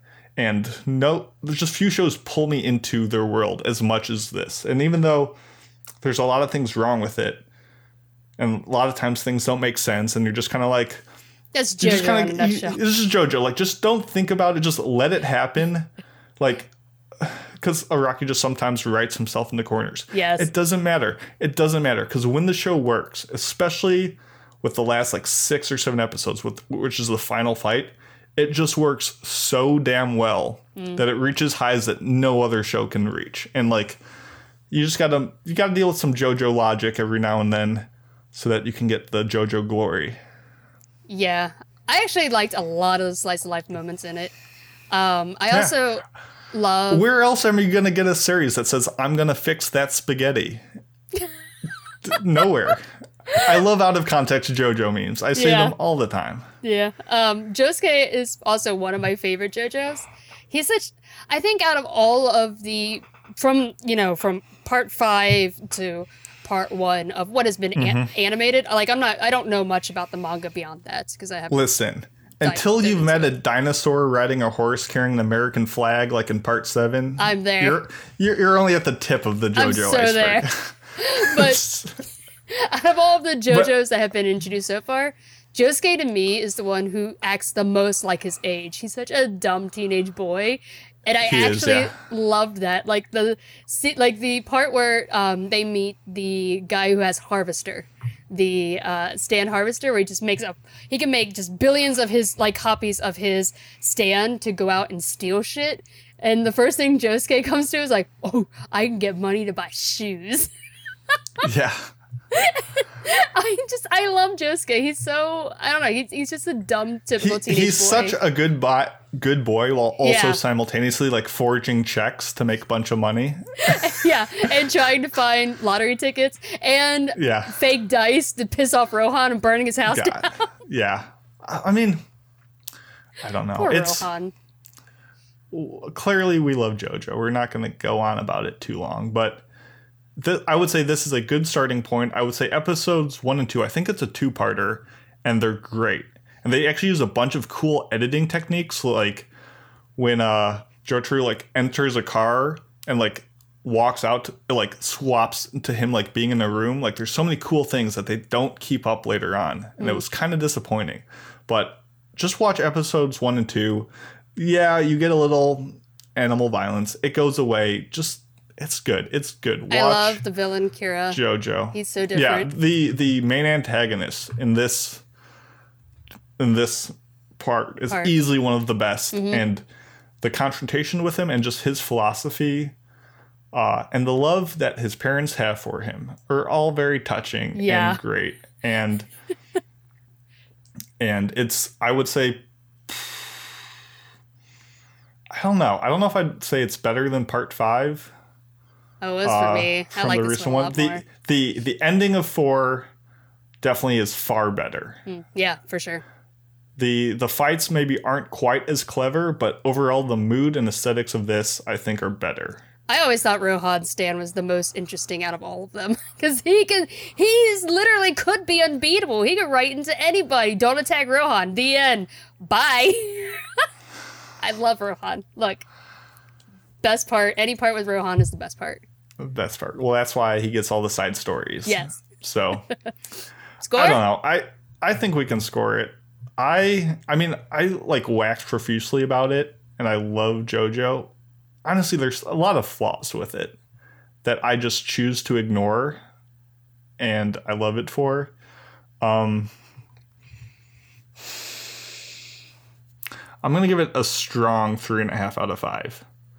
I think a lot of it's too slow. I think it's just a 5 out of 5 for you. You might as well just say 5 out of 5. No, I know. That's what everyone says. Oh, the Mason rates everything a 3.5 out of 5. Listen, it's not for you guys. I rated the show in 2016 on my anime list, back when I watched it, and I gave it a 3.5 out of 5. That's what I thought. I thought it was good, but not that next level. This is my favorite part, so I'm giving it 4.5 out of 5. I love it. Yeah. There's Rohan. Rohan's the best. 4.5 Rohan. Watch Rohan manga. Watch JoJo. Exercises out of 5. And we get old man Joseph. Yeah. All right, let's move on to Welcome to the Ballroom. And this one came out in summer of 2017. It was originally passed by Kimiko. And the impression of that is in episode 381. I forgot, we put down the episode impressions on these. So I think maybe Icy did. I did. Oh, you did? Oh, thank you. This is literally in this like 12-page document. That's the only thing I'd contributed, was putting in 3 numbers at the end of everything. Yeah, everything else, that's on you. So yeah, this was a manga adaptation by Studio Production IG and directed by Yoshimi Itazu. And this one is about competitive ballroom dancing, and it follows the character Tatara Fujita, who is a middle school kid, and he is very shy, and he was at the very beginning of the series having trouble with bullying, and one day he is saved by this big man named Sengoku. Big man. Big man. I love Sengoku. But and he drags him into his studio, and there he starts to experience ballroom dancing, and this girl that he kind of has a crush on is there as one of their students, and so he becomes interested in this sport and starts to participate in it, and throughout the rest of the series, it's all about his journey into this new passion, this new interest that he has. And we get to go through some competitions as well. So, it's the basic gist of it. I don't know. What are your thoughts? So obviously same group, same creative mindset that did Haikyuu. Run with the Wind. Later on, they would go to do Run with the Wind. And so they clearly know what they're doing. It's the same soundtrack guy, Hayuki, you know what I'm talking about. He's got a very distinctive sound. So it's like very much the same thing. And I went into it and I saw like the promotional posters. And I'm like, dance. Pass. Look at those old giraffe neck boys. That looks goofy. This looks goofy. This is dumb. I'm going to skip this one. And then I watched it. Oh my goodness, this was so good. Also, Ferret Cam live. Ferret's going. He's hiding. He's going. I don't know where he's going. He's hopping reject around. that plan. Anyway, guys, no, this was. So I watched this show this week because this was the one I hadn't seen before this. And I really liked it. I thought it was really good. I actually watched like the last 7 episodes with my whole family last night. Oh, that's awesome. It was just, we were just like, I'm home for the holidays. I'm here to be social. And I'm like, guys, I gotta watch anime for my podcast. And they're like, we'll watch with you together. That's so sweet. Yeah. So my family is so what I'm thankful for is my family being super supportive and just watching the last 7 episodes of this ballroom dancing anime that they've seen nothing about. We watched it till like 1 a.m. so I could finish it in time. We were waltzing around the room. We were having a blast. This was we had so much fun, even though the last 7 episodes were kind of the worst part. Yeah. The visuals in the show, they looked so good. They were. Yeah, they have a little bit of long necks. It happens sometimes, but it was just good. I just liked it way more than I was expecting. I don't know what to say more besides going into spoilers. What were your expectations going in? Like, were you expecting it to be really bad, or were you expecting it to just be mediocre, or? I don't know. That might I guess give some insight into how you feel like overall. Like, because when this show came out before Run with the Wind. Yes. So, like, once I saw Run with the Wind and really liked that, then I was like, oh, let's give this one a shot. It's, and I mean, I pretty quickly fell in love with it. Like, there wasn't like you have to give it 3 or 4 episodes. But, like, it definitely progressed from a show this is about dance. It teaches you about dance, how it works, the intricacies, the moments about it, how to have good posture. Reminder, have good posture. To like very much a metaphor for relationships and people communicating with each other and this whole thing. And just it changed flow halfway through, and I think it still kept up the momentum of being an interesting and engaging story. And I guess I didn't have too many expectations going into it other than they dance. How about yourself? I wasn't like I wasn't like reading online discussion or anything like that. Like I was pretty muted and unspoiled to all that.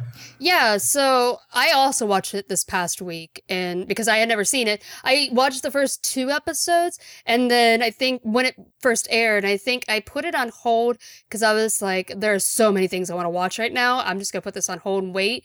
And then suddenly everyone started telling me all this. They didn't like this anime, like a bunch of people that we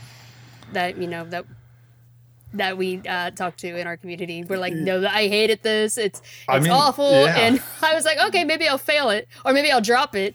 And then when we did this review, I was like, okay, I'll jump back into it. So I did watch it this whole past week. I mean, I guess all I was told about it was I watched episode 1 when we decided to do it. And I'm like, hey, episode 1 was pretty good. I'm digging it. Mm-hmm. And Enzo's like, well, I want to see what happens like by the end. I thought it was still good. I definitely think it went through a drop. I think episodes 17 through like 21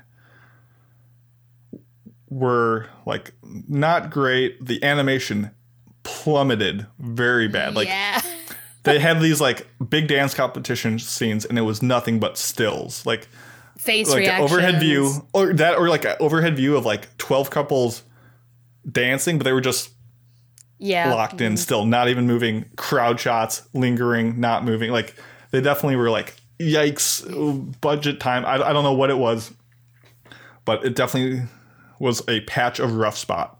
Mm-hmm. But once they got out of that and everything before it, I thought was very consistent and solid. Cool. Well, let's go ahead and jump on in. So I'm going to put up the spoiler warning. And my very first... Welcome to the spoiler room. Yeah.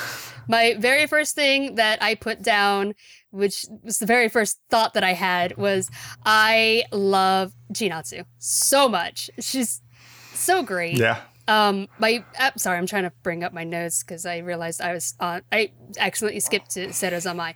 Anyways. Gotcha.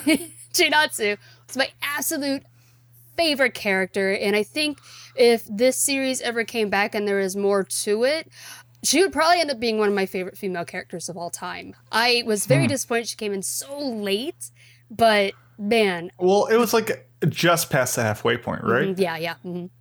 Yeah, but she didn't really get introduced as a character into like a main character until like 14 or so. Yeah, she's absolutely my favorite because she's so strong-willed and determined to lead, because we learned that she used to do ballroom dancing as a child, and at that time, when you're a child, it would be your dance partner was, two women. And then when you grow older, they're like, no, you have to have a male lead and a female partner, and for like proper competitions. Yeah.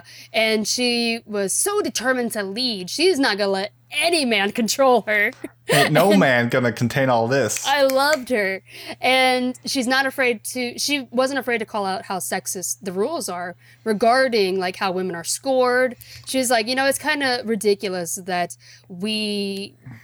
all the scoring is based on the man and how well he leads for competitions. She's like, that is nonsense. And so I love that she was in this to kind of call that stuff out. And there was like, sorry to springboard, there's like moments where like other females would make comments like, the ability of a female is really how much she can express within a man's hold. Yeah. And she's like, yes, I get that, but how about no? How about no, though? How about we stupid. don't? Yeah. Yeah, and oh my goodness, like it wasn't even like heavy-handed with it. Like it was upfront and obvious with it. Like clearly this is going above and beyond. Like, oh, she's clearly this way more than just dance. This is a personal statement, but it wasn't like leaning into it so much where I was like, okay, we get it. Yeah. Yes, they're marginalized. Yes, they are under a different form. Yes, they don't even get a number on their back because they don't even get the number. Like, we get that. They was just like, oh, I see what the point they're trying to make. They made it very clear, and I get it. We're moving with it. Yeah. And the only thing I didn't like about her was like, you got to know what you want to do. Like, you can't expect, like, if you want to dance. Don't. Just going back and forth about it. But no, she was great. She was a blast. And one of those things where, my family started watching with me, and it's like, I had to tell them, oh, she's a character, but she's only kind of just been introduced. Mm-hmm. The first 12 episodes of this series, this major character you're seeing now wasn't even a factor. Part of it, yeah. And I like that they didn't go with the typical love at first sight and like do a whole like convoluted. It was just good. It just felt so real, and it was. I don't know. She's very relatable to me because she is a very stubborn character, but she has a side to her where she instantly regrets when she's being overly harsh. Like she yells at somebody and she goes and she's just in bed curled up. She's like, "Why did I say that? Why did I do that?" I've been there so many times because she's like a cannonball. When she gets mad, she's gonna let you know she's mad, and then afterwards she's like, "God, why am I like this?" I liked her. Her mom was great too. Yes. Her mom was like, she was like super like reserved and stuff happened and she'd like bust out of her seat. I'm like, oh my goodness. Like you can get where that came from and like the whole backstories that were given, like it all made sense. It all attributed, it all added to this point. It was just like, yes, I'm seeing how things connect. The writing was good. The characters weren't over the top. They were in high school, yes, but it was way more mature than it was very on par with the kind of character development we saw in Sakura Quest or the college age of Run with the Wind. So. I also like a lot of the scenes from her past where she is struggling because a lot of the people around her are telling her what it means to be feminine. They're like, no, you have to do this. You have to wear dresses. And she's like, I don't want to do that. When she was bawling her eyes out when she had to wear the dress, I was like, God, I feel you. Laughing. I hate dresses too. I love you so much. I loved her. She's my favorite. But I thought all the... Yeah, the characters are strong. They were what kept me coming back. Male and female cast, I thought were both just diverse, intelligent. They all had things to say. There was no character that was like aggravating to be on screen. Aki was a little bit much, but like they kind of made her goofy. It was good. It was. I'm gonna say the good a lot. I don't have many more things to say. I also loved Sengoku and his partner Chizuru. I think that's her name. Chizuru. You mean? Are you talking about the older couple? Yes. The instructor and his partner. Man, Chizuru. Well, they were very similar. We're butting heads. Always made for better relationships. She is not afraid to beat the shit out of him. If he screws up or trying to do too much to show off, she's like, we ain't having that. I love it. But I also like the story of Tatsura as well. Because if you think about it, a lot of times when people get really into competitive sports, they start out very young, like in your childhood. And so he's coming into this actually, like, even though he's like high school, middle school-ish age, I can't remember. It transitions. I think it's the first half is the last year of middle school. And then the second half is the first year of high school. But he's still coming into this pretty late for somebody. And I don't know. I just like that story of somebody coming into a new hobby and passion and working so hard at it with people who have been doing this their whole life. Like, I mean, hard work is always just such a great message. But I think part of that is he has a very relatable to some people, so they can just he's not sure what he wants to do. He's just kind of like he's an average student. He's just going by, but he doesn't have like that drive. He doesn't have that thing to push him, and he's just like, where do I go?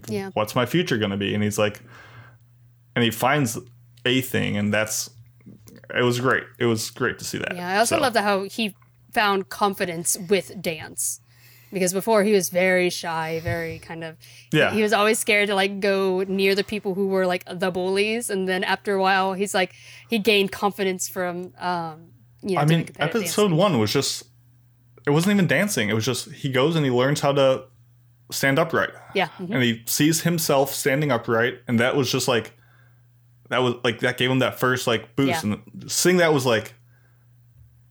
I was just... felt it. I felt like, yes, I see what is going to go on to drive this character in the future. I also liked Kujimiya, the older man that we meet, who... with the Rohan haircut. And the like massive bags under his eyes. I love that guy. But I also like that he's just this older man who doesn't really enjoy dancing, and he was very happy when he got into an auto accident. He got hit by a car. When he smiles before the truck hits him because he wants to be an isekai. And then, but the excitement of it keeps drawing him back in. I like that. I liked him a lot too. Mm-hmm. Is there anything else about pros you want to talk about? I thought the animation was really good for most of it. They really took some, not risk in like obscure artsy shots, but there's a lot of shots that they just didn't need to do, but they did, and it was kind of odd, but it worked. So, like, there was a scene where the dude's getting a massage, and he's like helping like stretch out the muscles like in his shoulder blade, and they like show like the muscles and like goop like ripping apart, and it's like, that was kind of odd, but that was weird. Okay. And there's like, if you've seen Sangatsu no Lion, they kind of had that same effect on their smiles, on their mouth, where they're like overly shaded, like they were drawn with crayon instead of like they're too thick. And I thought that was like something I haven't seen in any production IG shows before this. Those are just two things I was like, it seemed more ambitious in some of these shots than like Haikyuu or something. According to Icy in the chat, so I was just reading chat, he said that the sexism part of the show wasn't apparently representative of the actual sport and that rubbed people the wrong way because it was forced drama. I should probably say that I don't know anything about competitive dancing, so I don't know anything about the actual rules of it. So I could definitely see if you're really into that sport and they did represent it the wrong way. Definitely, I could see that. Unfortunately, I just don't know anything about competitive dancing. I'm sorry. I mean, the question, yeah, I would think there's a difference between like, did they represent it too much in like the way the relationships were, or like objectively does the scoring not work that way? Yeah, that's what I was wondering too. Because it seemed like a lot of the sexism was represented as in, well, this is just how the system is. Like, yeah. But clearly we were both a little bit in the dark of dance. But I felt like I learned a lot about it. There's so many little touches of like, our main character he's a very perceptive guy. He's very observant. And that wasn't just like a hand wavy thing. They like put a lot of little details to his like other life. Like he was a really good waiter because he was perceptive and observant. And there's a lot of little moments like that where it's like, I could see how this, same with other characters where they were away in the dance and that kind of bled out to their outside life. And I thought that helped just add that extra layer of realism in this delicious dancing sandwich. Also, I do want to say that the dance routines are awful. Yeah, but I don't care about dance, so there you go.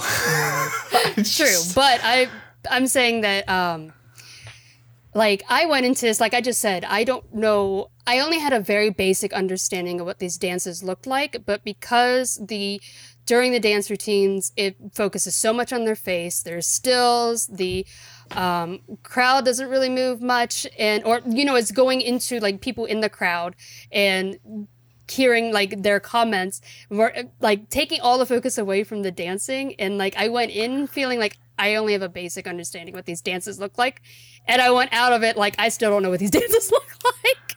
Yeah, I mean, that's kind of the same way for sports with anime. Like soccer requests where I was like, I want to know more about the town. Like this, we got like, we didn't get like the sharp turns of the tango or like a lot of like, how does the salsa compare to like the waltz? Like we've had it described to us, but you do realize you have a whole medium where you can play music and show visual images that will convey that image better than characters saying, this is a quick dance.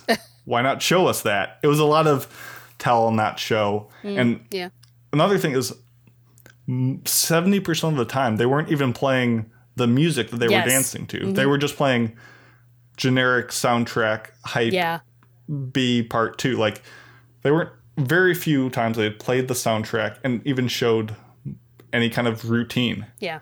And it felt weird because at the end, they were very heavy-handed with when these two different groups are dancing. They say, this is the history, the classical way of dance. And these people are revolutionary and they're changing it and doing all these cool things.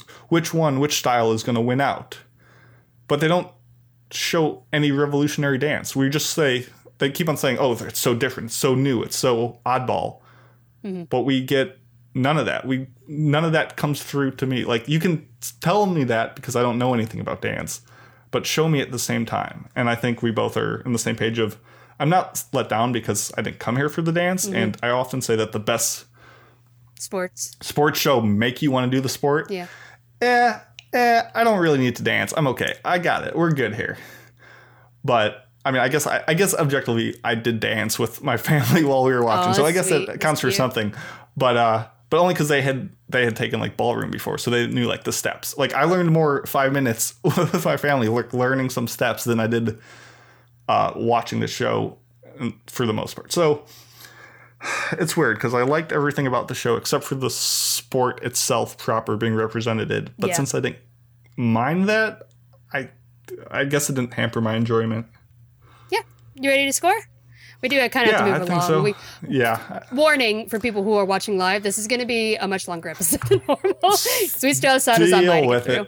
Yeah. I don't know. I guess because I watched it so recently, I had lots to say. I've been waffling between a 3.5 and a 4 on this. I think I'm going to go 4.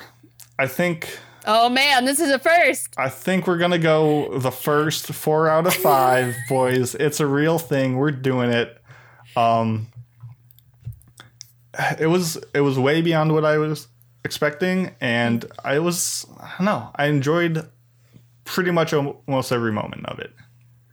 I think for me, I'd give it a 3.5. It wasn't anywhere near as bad as I was expecting. I was expecting to go in this and be like just tearing it apart because of all of the bad feedback that I was hearing from it. And then I went into it, I was like, you know what? Maybe it's because I went in with such low expectations that I was like, it wasn't that bad at all.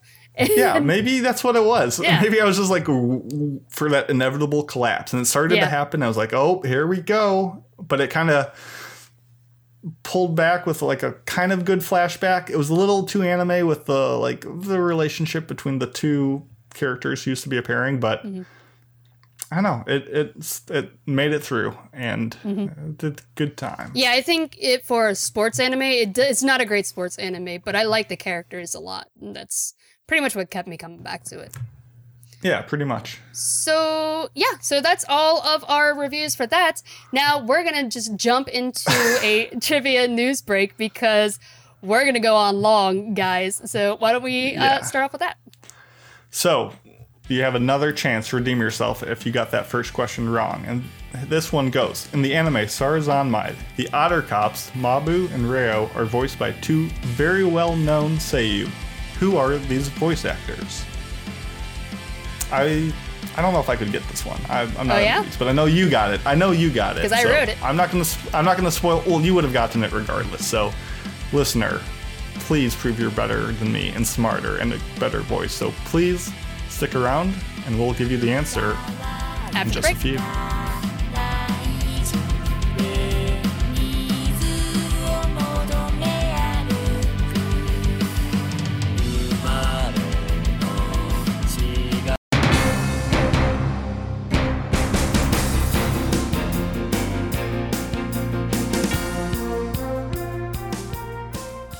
Hey, you anime addicts, welcome to your second anime news break.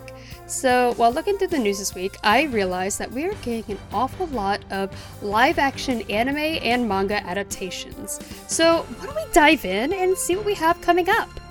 The very first one, speaking of diving, is Grand Blue Dreaming. Kodansha announced on Wednesday that Kenji Inoue and Kimitaka Yoshiaka's Grand Blue Dreaming comedy manga is inspiring a live-action film that will open in Japan in early summer of 2020. Tsutomu Hanabusa, who previously worked on the live-action 3D Kanojo Real Girl, the live-action of Kakegurui, and the live-action of Asahinagu, is directing the film with the production company The Fool, and Warner Brothers Japan is distributing it. So for those who are not aware of Grand Blue Dreaming or haven't heard of it, it's a comedy manga about quote-unquote diving, but really it's about naked booze-fueled shenanigans of college students. It's very silly, and I'm very curious to see what this is like in live action. Up next, we have the live-action Wotakoi Love is Hard for Otaku, and it released its first teaser trailer. The trailer reveals and previews the musical numbers by Evangelion and Shin Godzilla composer Shiro Sagisu. The trailer also reveals that Yumi Wakatsuki will play the serious Fujoshi character who cosplays as a game character, and Mio Imada will play the stylish colleague of Narumi. The manga story centers around the awkward romantic comedy between Narumi, a female office worker who hides her Fujoshi lifestyle, and Hirotaka, a handsome and capable company man who is secretly a game otaku. The film will open on February 7th of 2020. Yuichi Fukuda is directing the film, who previously worked on the live action of Gintama. After that, we have Akiko Higashimura's Himawari Kenichi Legend Office comedy manga, and that's getting a live-action show next spring. The television series will celebrate the 50th anniversary of Miyazaki TV, because the original manga story is set in Higashimura's native Miyazaki prefecture. The manga centers on the office antics of Akiko and her father Kenichi, collectively called the two Kenichis, who both work for the same telephone company in southern Kyushu. Higashimura's Princess Jellyfish and Tokyo Tarareba Girls have also both previously inspired live-action adaptations. So this is one that I'm definitely looking forward to, because I love Princess Jellyfish and Tokyo Tarareba Girls, so I'm definitely going to check this one out. And finally, the live-action Saint Young Men series is getting a third season on January 11th and January 18th. The new season will air 5 episodes on each day. In addition, the second half of the show's second season will air on January 25th. That's because the season's second half was originally scheduled to air on October 12th, but was delayed due to the typhoon. This comedy manga, for those who are not familiar with Saint Young Men, it imagines if Buddha and Jesus shared a low-rent Tokyo apartment together. It's a charming manga, and I'm very curious to see the live action. I have not watched them myself, but I would love to try them out. So thank you for coming to this second anime news break. We have a lot of live actions to look forward to. Hopefully we'll get some good ones, but who knows? We'll see when they come out. So let's get back to the show.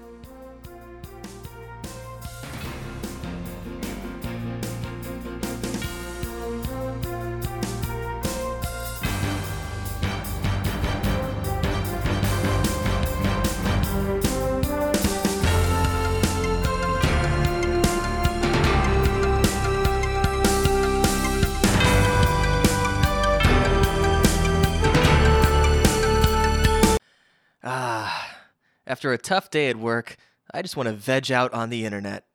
I wonder what kind of weird hentai goods JList.com has on sale. Kazuo, what are you looking at? Oh, well, this is embarrassing. It was JList.com. What was that? Go back to it. Oh, that was an anime boob mouse pad. Really? Has it come to that, Kazuo? Hell no, man. I'm keeping it real. But JList keeps it real, too. Real perverted. They've got hyper-realistic boob mouse pads, sexy pillows, naughty calendars and anime figures, and an array of Tenga products. Did somebody say Tenga? Good God. Where'd you come from? That's right, my bald, mid-30-something anime grumpy pants man. Damn, I love Tenga. Has it come to that, Mitz? Hell no, Enzo. I just love to feel the embrace of a Tenga egg when I stretch it over... Whoa. Okay, now. Over my bald head? I think that's even weirder. Head over to JList.com and get yourself set up with some of the finest Japanese adult products. Hey, Steve Bloom here, voice of Spike Spiegel, Vincent Valentine, Leron from Gurren Lagann, Guillerman from Digimon, and a bunch of other crap. And I am a total anime addict, dude. Tune in, or else.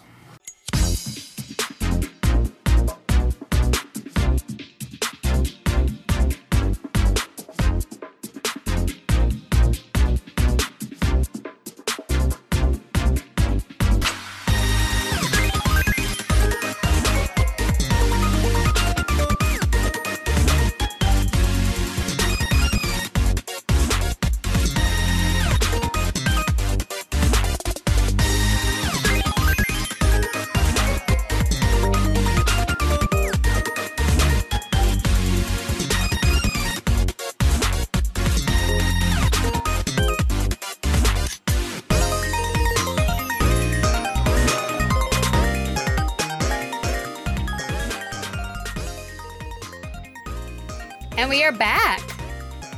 So before we went on break, we had an in-show trivia question. And that question was, in the anime Sarazanmai, which we're about to do a review on, the otter cops Mabu and Ryo are voiced by two very well-known seiyuu. Who are their voice actors? And the answer is Mamoru Miyano and Hosoyo Yoshimasa.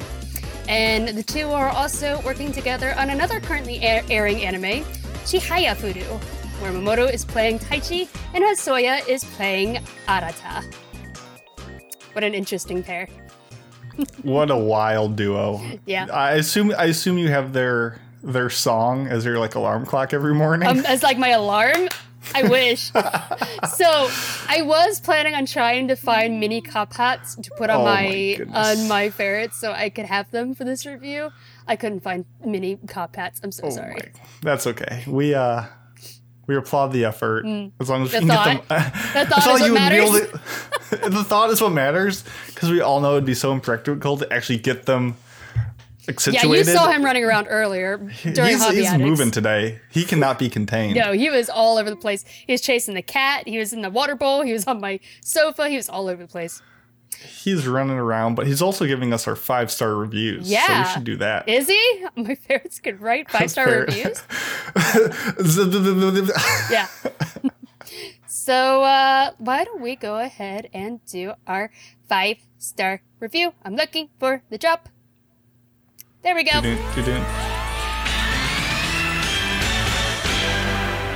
It's time for iTunes review. All right. Heck yes. So this is called My Fave, and it's done by Kanekiken26. And they write, thanks for my addiction worse. Thanks for my addiction worse. I think he's making sometimes I can't tell if I have a stroke or if it's the person typing, but thanks for my addiction worse. You guys are my favorite anime podcast. Keep up the good work. I think that I think they meant making. Yeah, probably. This, you know what? At the end of the day, if you're like, oh, they misspelled something because they were probably on their phone or something. Oh, you're cutting out. I want to see you do a review. I want you do one because we will thank you nonetheless because they're all equal in my eyes. So thank you very much. And yes, thank you very much. Yeah. Hopefully this episode of giving you like 5 reviews will make one of these shows seem appealing, and then you'll certainly have a worse anime addiction. I will say, I watched Ballroom last night with the family. We were talking. I was asking, what are your scores about it? What do you guys think? And my dad was like, I haven't seen enough anime to like score stuff. Like how many have you seen? Like how many 10 out of 10s have you given Mason? He says, Mason, my son. And I was like, I've probably like 1% of shows I've seen, I'll give a 10 out of 10 to. And he's like, well, how many have you given a 10 to? And I was like, I've given 7. And there was definitely a moment of concern, of despair on his face. What? Like, how did I raise this son to be such an elitist? That means that he's seen like 700 shows. That's not. Gotcha. Gotcha. So make your anime addiction worse, but do it responsibly, please. Don't disappoint people otherwise. But besides that, let's get into this. Yeah, so today we were doing a review on Sarazan Mai. This was one of Enzo's shows, but he could not come here, unfortunately. We miss him very much.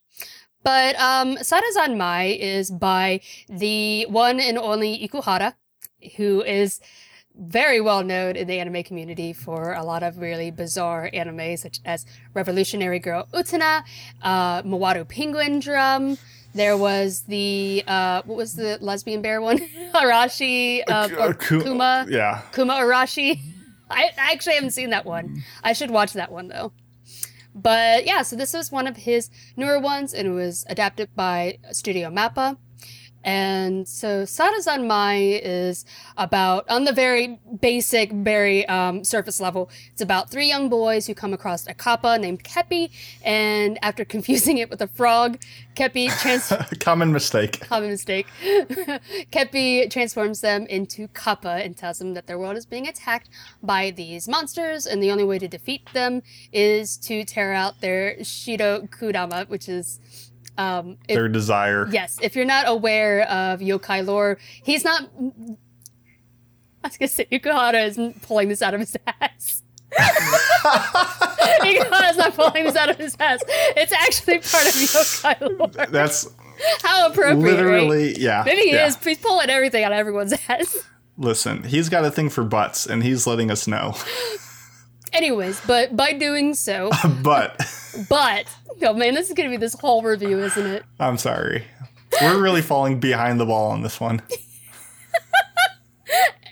Anyways, by doing so, they can collect dishes, and with enough dishes, they can use them to grant one of their wishes. And so that's the very, very basic surface level plot. In like any Ikuhara show, there is so much more going on. And Ikuhara likes to use a lot of visual metaphors and these bizarre circumstances to criticize some part or aspect of society. And with this one, he is using the folklore of these yokai legends to communicate his views and message. So why don't we go ahead and go into expectations? Take it away. Yeah, take it away, me. So obviously there's a couple people in like the anime sphere who really deserve the term like the one and only that Mandy mentioned, and Ikuhara is one of them. He's one of those people where you can't like not have an opinion on his stuff. Like he's very much a love it or hate it kind of guy. I mean, I'm a love it person.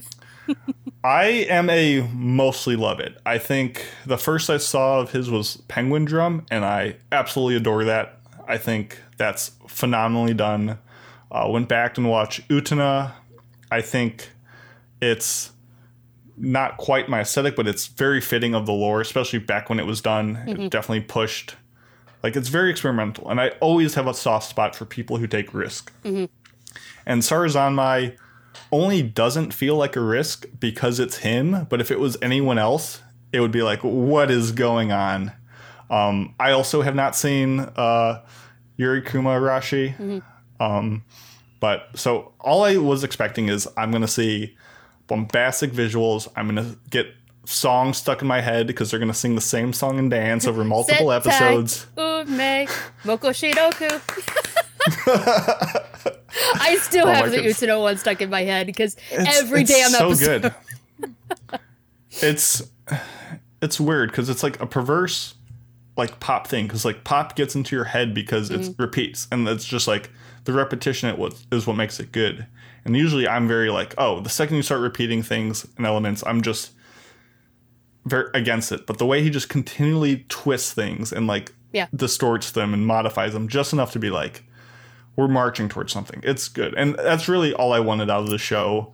I want to point out real quick that Mason just said, I'm not one for repeating stuff, but he really liked Haruhi.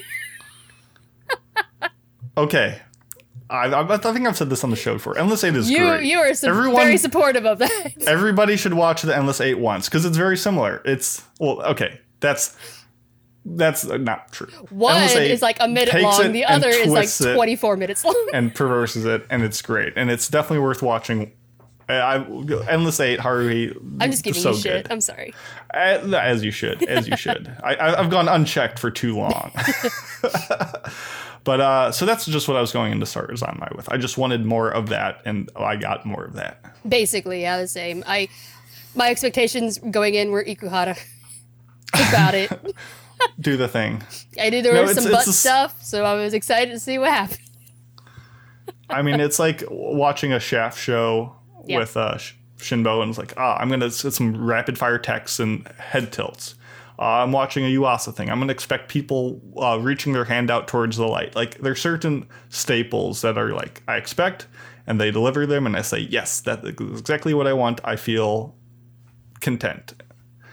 And yeah, so if you don't like Ikuhara, you can stop listening now, most likely, because this isn't going to change your mind on him.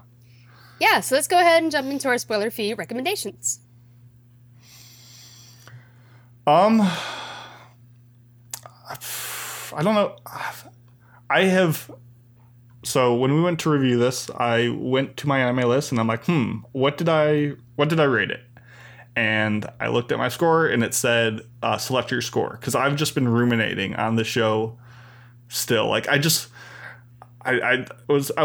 watch it and say, oh, that's great. That's the such and such, or that was such a disappointment. Like it's just every day I feel like I have a slightly different, like, feeling about where it lied in different episodes. And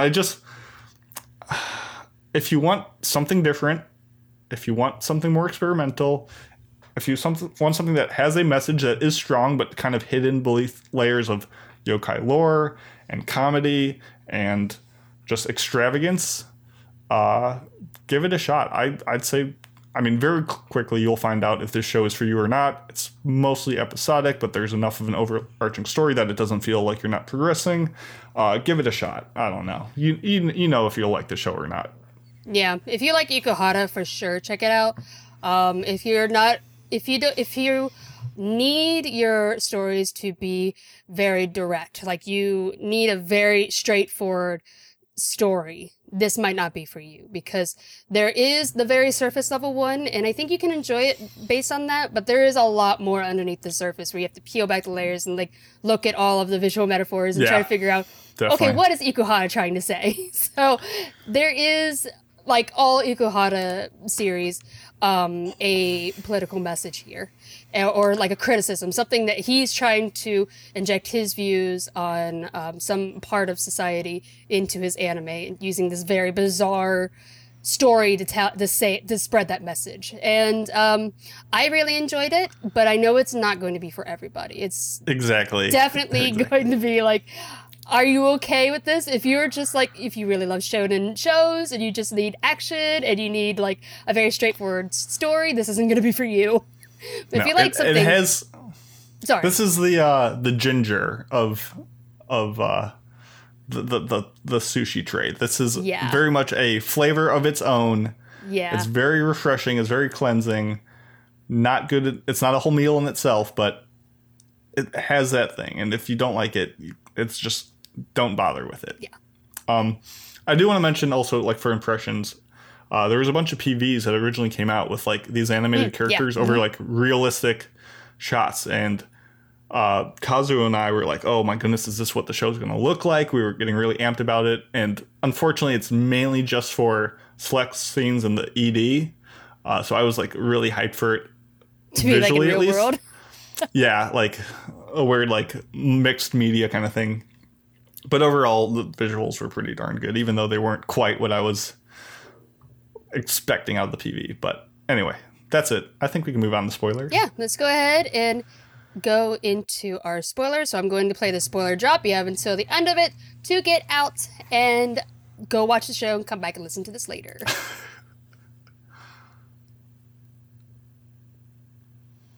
There we go. All right. Let's go ahead and jump on in. So there's a lot to unpack here. Yeah, literally from Amazon. Capazon. From Capazon, whatever it was.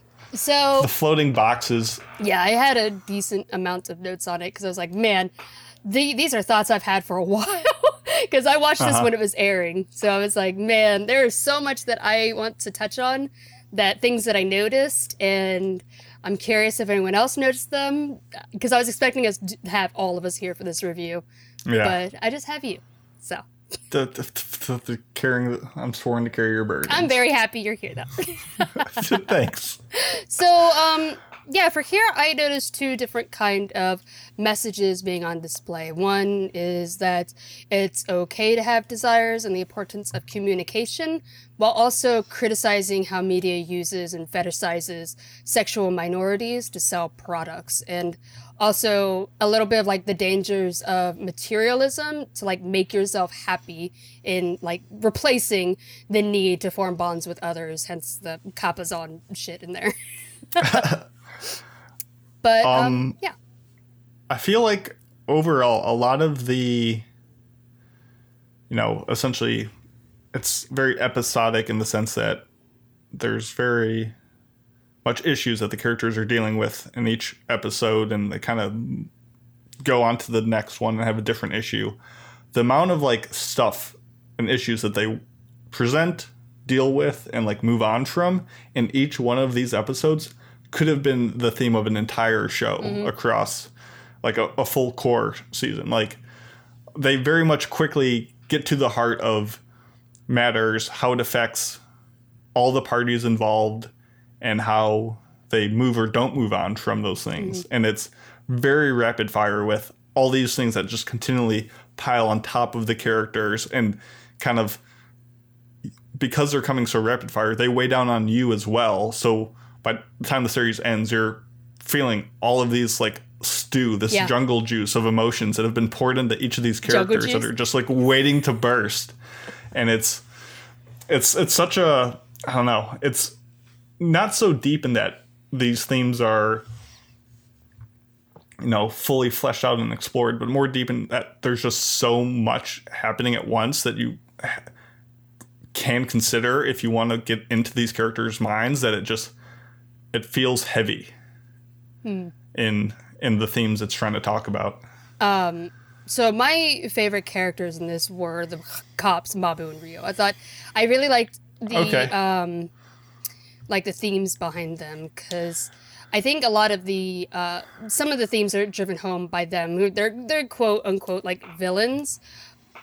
That's how it portrays them at the beginning. But they are the otter police, and I love saying that because I love all the otter puns too. Laugh at that. All the otter puns are great. Utterly disappointing. Come on, 10 out of 10 anime. 10 out of 10. I love it. So the otter police shoot their victims after asking them, is it love or desire that they have? And they transform them into these giant monsters. And their victims are all different types of people who have trouble connecting with others, and so they get transformed into monsters. And when you do get to see a glimpse inside their hearts, when our trio confronts them, we see each victim has some kind of like harmless fetish, but the otters twist and transform that desire into something very monstrous and to be seen as wrong. And over the course of the show, we do find out that Mabu and Rio were definitely lovers, and the Otter Empire does what it can to silence that love. And when Mabu dies during heavy spoilers here. Mabu dies and is brought back as an emotionless puppet, we learn that the condition to coming back was to remain silent. And in the end, they just become cops that are continuing on that status quo. And they kind of become their own enemies. And the scene, which was my favorite scene, probably I think out of all the anime community, I see a lot of people talk about the scene that really shines a light on just what Sarozamai is trying to say, is when Mabu finally tells Rio that he loves him, his mechanical heart stops beating. But for their honesty, they're turned into wedding bands, free from the system that is oppressing them. And I think in general, it's a very critical look at the yaoi genre, because I've been very vocal in the past about some yaoi shows that I hated because they center around very highly abusive relationships. They're very ambiguous. They don't there are a lot that I hate. There are some that I like, but there are a lot that I hate because they're not romance shows. They're more of just... It's very much, look at this yaoi show we made, and you're like, what about that issue and that issue and all these things? It's and more just of a kick them under the rug. You're like, but the yaoi, it's like, no, you're missing the rest of it. Yeah, they're mostly fetish catered towards the female audience. And many of these shows end, like I was saying, end with very ambiguous relationships where, now they're just friends still. They're never like, no, we're actually in a loving relationship. And we see that here with the otters that are being used as part of the status quo to carry that opinion on.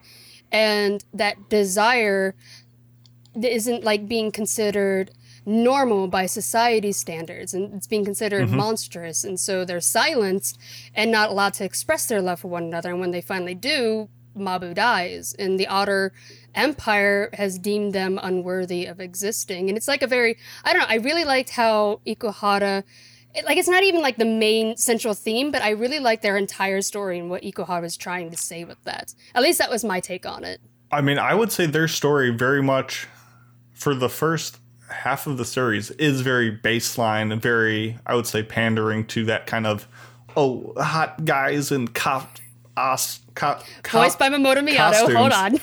Yeah, like, we're checking all your... Yeah, people, guys, we know what you want. Look at these hot boys. Oh my goodness, they're doing the thing you girls like. But it definitely takes a while for it to dig into what you're talking about. Because like you say, it does present that like baseline like most other shows do. And it's just like, these are just kind of side antagonist characters. But then the second like falls off the cliff and gets deep into the issues and their situation, like it kind of lies in waiting for a while. Like it very much just is focusing on the three younger main characters and kind of their issues. Yeah. And kind of, it's just lying in the wait. And then, I don't know. So it's like they don't feel like main characters until they need to be. Mm-hmm. So I agree with pretty much all your points. I think I don't disagree that it was a take on the genre and kind of how much there is wrong with the genre and just in general the Japanese system of suppress, it's nothing, everything is a lie, everyone's normal, all that kind of stuff. Because that's not a word. It's like just people are the way they are, and you don't try to. Not that they're all bad. There's some great ones out there, but. Yeah. No. Exactly. And not. Yeah. There definitely is a problem though with like some, especially older ones. Yeah. But yeah. As for the other three, but it starts. Our three main protagonists. They have their own issues as well with communication issues, and I think that's the other side of like what Ikuhara is trying to say with this is that how important it is to communicate with each others and create those bonds, connect with people, because like Toei, I think his name is Toei. I haven't watched this. I didn't get time to refresh myself because I spent my whole week watching Welcome to the Ballroom and finishing Juni Tyson. Toei is the gangster younger brother. The darker dude. Yeah, involved with a lot of crime because of his brother. Enta is in love with Kazuki, and he's scared to tell him because he doesn't want Kazuki to end up hating him. And Kazuki is haunted by the guilt of his brother's accident, and each of them are unable to properly communicate with each other and refuse to do so until the story forces them to. In the Kappa form, they're forced to connect with each other and share that information. And they're forced to like share like what they're hiding. Yeah, and like these like feelings you've been trying to suppress and trying to hide and trying to quell, like they kind of are forced to share that with one another and then kind of go through the ramifications of that. Yeah. And I mean every episode title is I want to connect, but and then the reason why. But yeah. But Actually, we haven't touched on the butt stuff at all. We will talk about the butt stuff, but the best pun of this entire show is episode 4. I think the person that they're like dealing with like ran like a soba shop or something, and the titles of the show all come at the very end. So you watch the entire show. It says, the show ends. It comes in with this like really cool distortion for the ending song, and like snaps you awake, and it says like. Then it gives you the title and says, I want to connect, but ... And it's great and it's super cool. And the end of the Soba episode, the title is, I want to connect, but you're so far away. And the way you say so far away in Japanese is essentially saying, but you are not close. And the way you say close in Japanese is soba. So it's like, I want to connect, soba... ni and That's I. kind of cute. So like they managed to fit in soba like within the title of the soba episode, and I was like, "Ooh, that was really well done. I'm a big fan."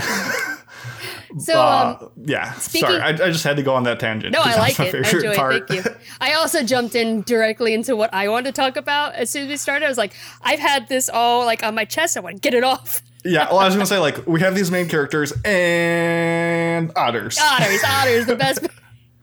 Exactly. Otter dancing. But their otter dance so smooth, so fancy. Yeah, I liked how every episode is this, like we said, like Ikuhara, it's the same song, but it does change in some way. And I thought it was I always like trying to compare and see which one what changed in this one.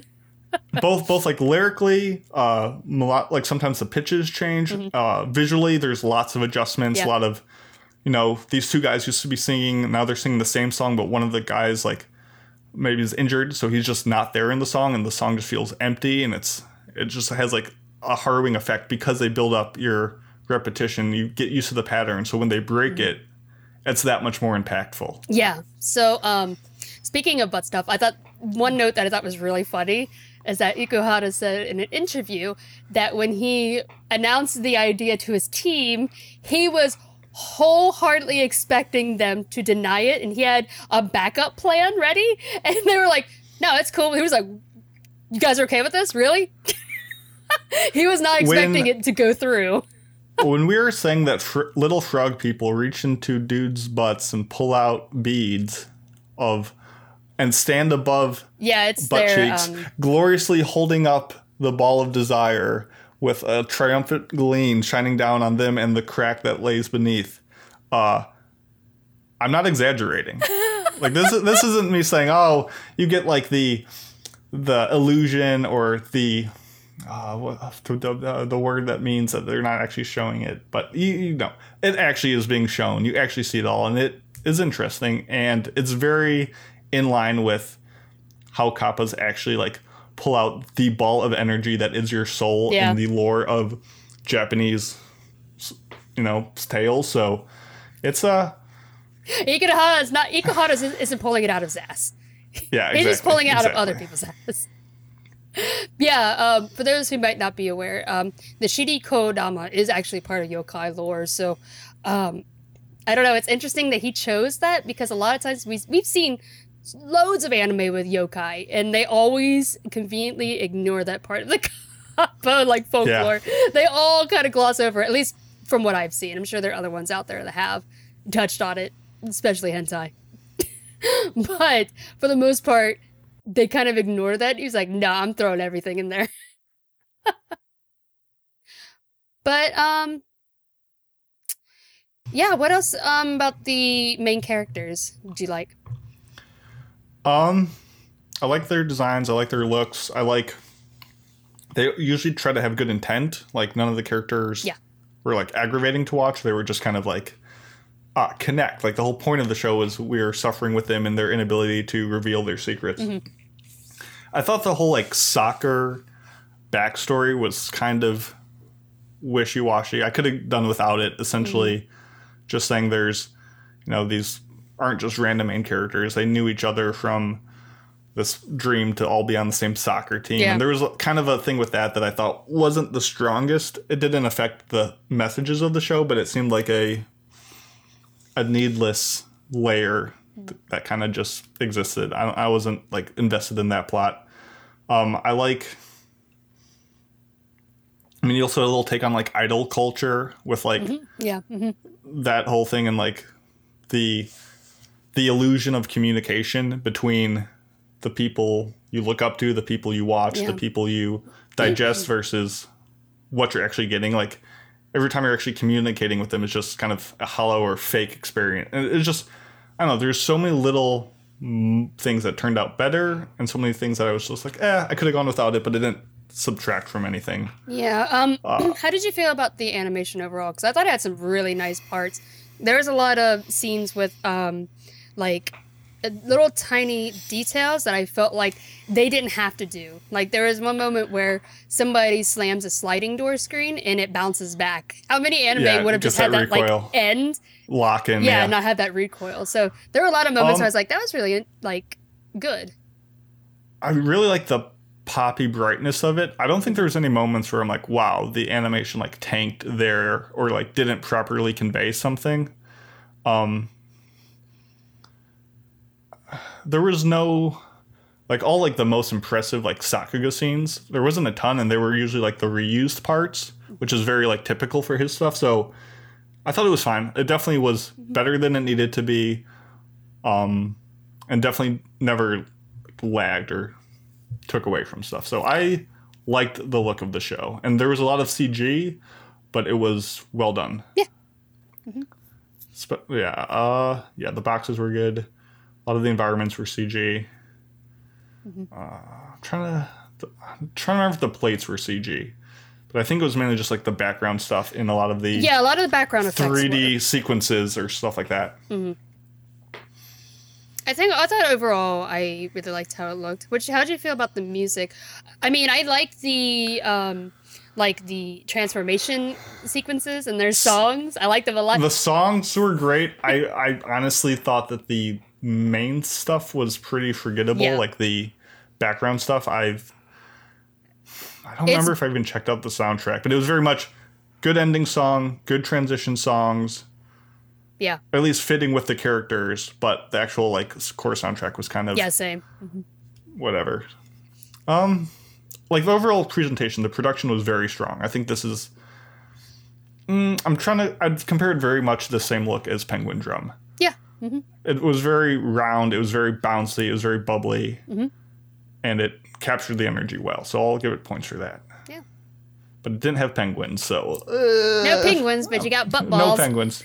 I did get butt balls. You got and otters. Butt frogs. Otters are so much better than penguins. You can't do any puns with penguins, but you can do loads of them with otters. Like in our chat where I gotta move this. Swites, I can't say your name, I'm sorry, but they said significant otters. Classic. You know, that's all they have going for them. They're just big ferrets. I know where your heart lies. Yes. I feel like Mappa, which is a studio who did this, has been like killing it lately. Yeah. Mm-hmm. They've been just churning out solid works that have been pretty consistent as far as their quality. Yeah. I don't know. I feel like it's been a while since I've seen it, and same. I don't know. Like I feel like I didn't, at the end of the day, though, pull out as deep of a meaning. It didn't make me reflect on myself as much as some of his other works. Not myself, but it did make me reflect a lot on how media is portraying different like. That's very true. I like that part a lot. I think the three main characters, I didn't like them nearly as much as Babu and Rio, but I don't know, I still enjoyed it though. I mean, they're kids, and they've got like their intentions are usually good enough to justify it. I think it's weird because I feel like this is a less confusing story than Penguin Drum and Utena. But I feel like there's less of a story to be told. Like it's very much like the medium is the message. The point is Ikuhara has these opinions to express more than this is a story about three boys who go through a tumultuous time. It's a story of a country going through a tumultuous time and Ikuhara representing that through the kids. Like I feel like there's a disconnect between the plot and what a disconnect the end point is. Yeah. It couldn't connect. It wanted to connect, but couldn't connect. I couldn't connect, but how do I write a finale? I don't know. It's one of those things where I remember it fondly, but there's a lot of points that aren't memorable. And I like the thoughts. I like the depth of it. I think it had more than... I don't know. Like it's very easy to say like, oh, a show's deep. You got to think to understand it. But then having the depth of that show actually be worth thinking about. A lot of shows are just deep, but they don't have any richness to it. And this one did, but something about it just very similar, I would say, to Sakura Quest, where I watched it and I'm like, this is good. This is what I wanted, but it just didn't live up to a previous work that I was more encaptured with. And that's kind of, I guess, sort of what leads into a score of... Okay. I don't know. Do you want to go first? No, you can go ahead. I think we're ready. Oh, no. I don't know what I want to score it. I'm still flip-flopping. You want me to go ahead? Yeah, go ahead. Okay. Inspire me. I mean, I'll try. I don't really have much else to say that I haven't already said. I enjoyed my time with it. I watched it every week, and there are some cliffhangers in there that was like, what? And I was really excited for the next episode. I loved Mabu and Rio, but it does take a while to get to their story. And before that, I did like the three, but for me, it didn't really kick off until towards the end where Mabu and Rio's, we get all that backstory of where they came from. And I liked Kepi. I like a bunch of the weird shit he does in the background, like with pole dancing, and he was like a comedic relief. And I liked all the weird shit that he was doing during very tense moments in the background. And yeah, the jokes were very adult. Yes. A lot of times. Mm-hmm. Yeah. And also, big fat grouchy cat stealing weed is really funny. Garfield in the flesh. Garfield ate all kinds of weed and took off.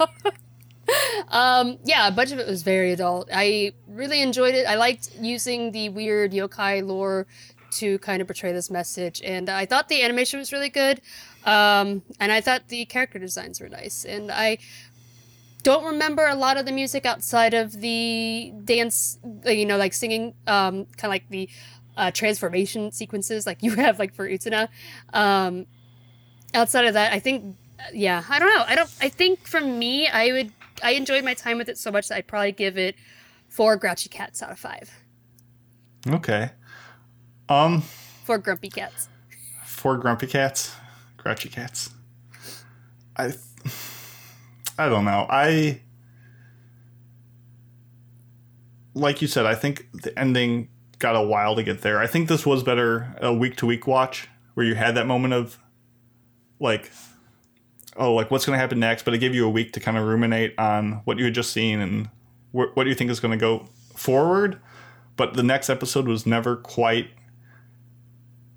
going the path I wanted. I think some of the backstories were just not quite as fleshed out. I think the moment that I was really like, oh, grown was when they get the dish that grants the wish and then they break it.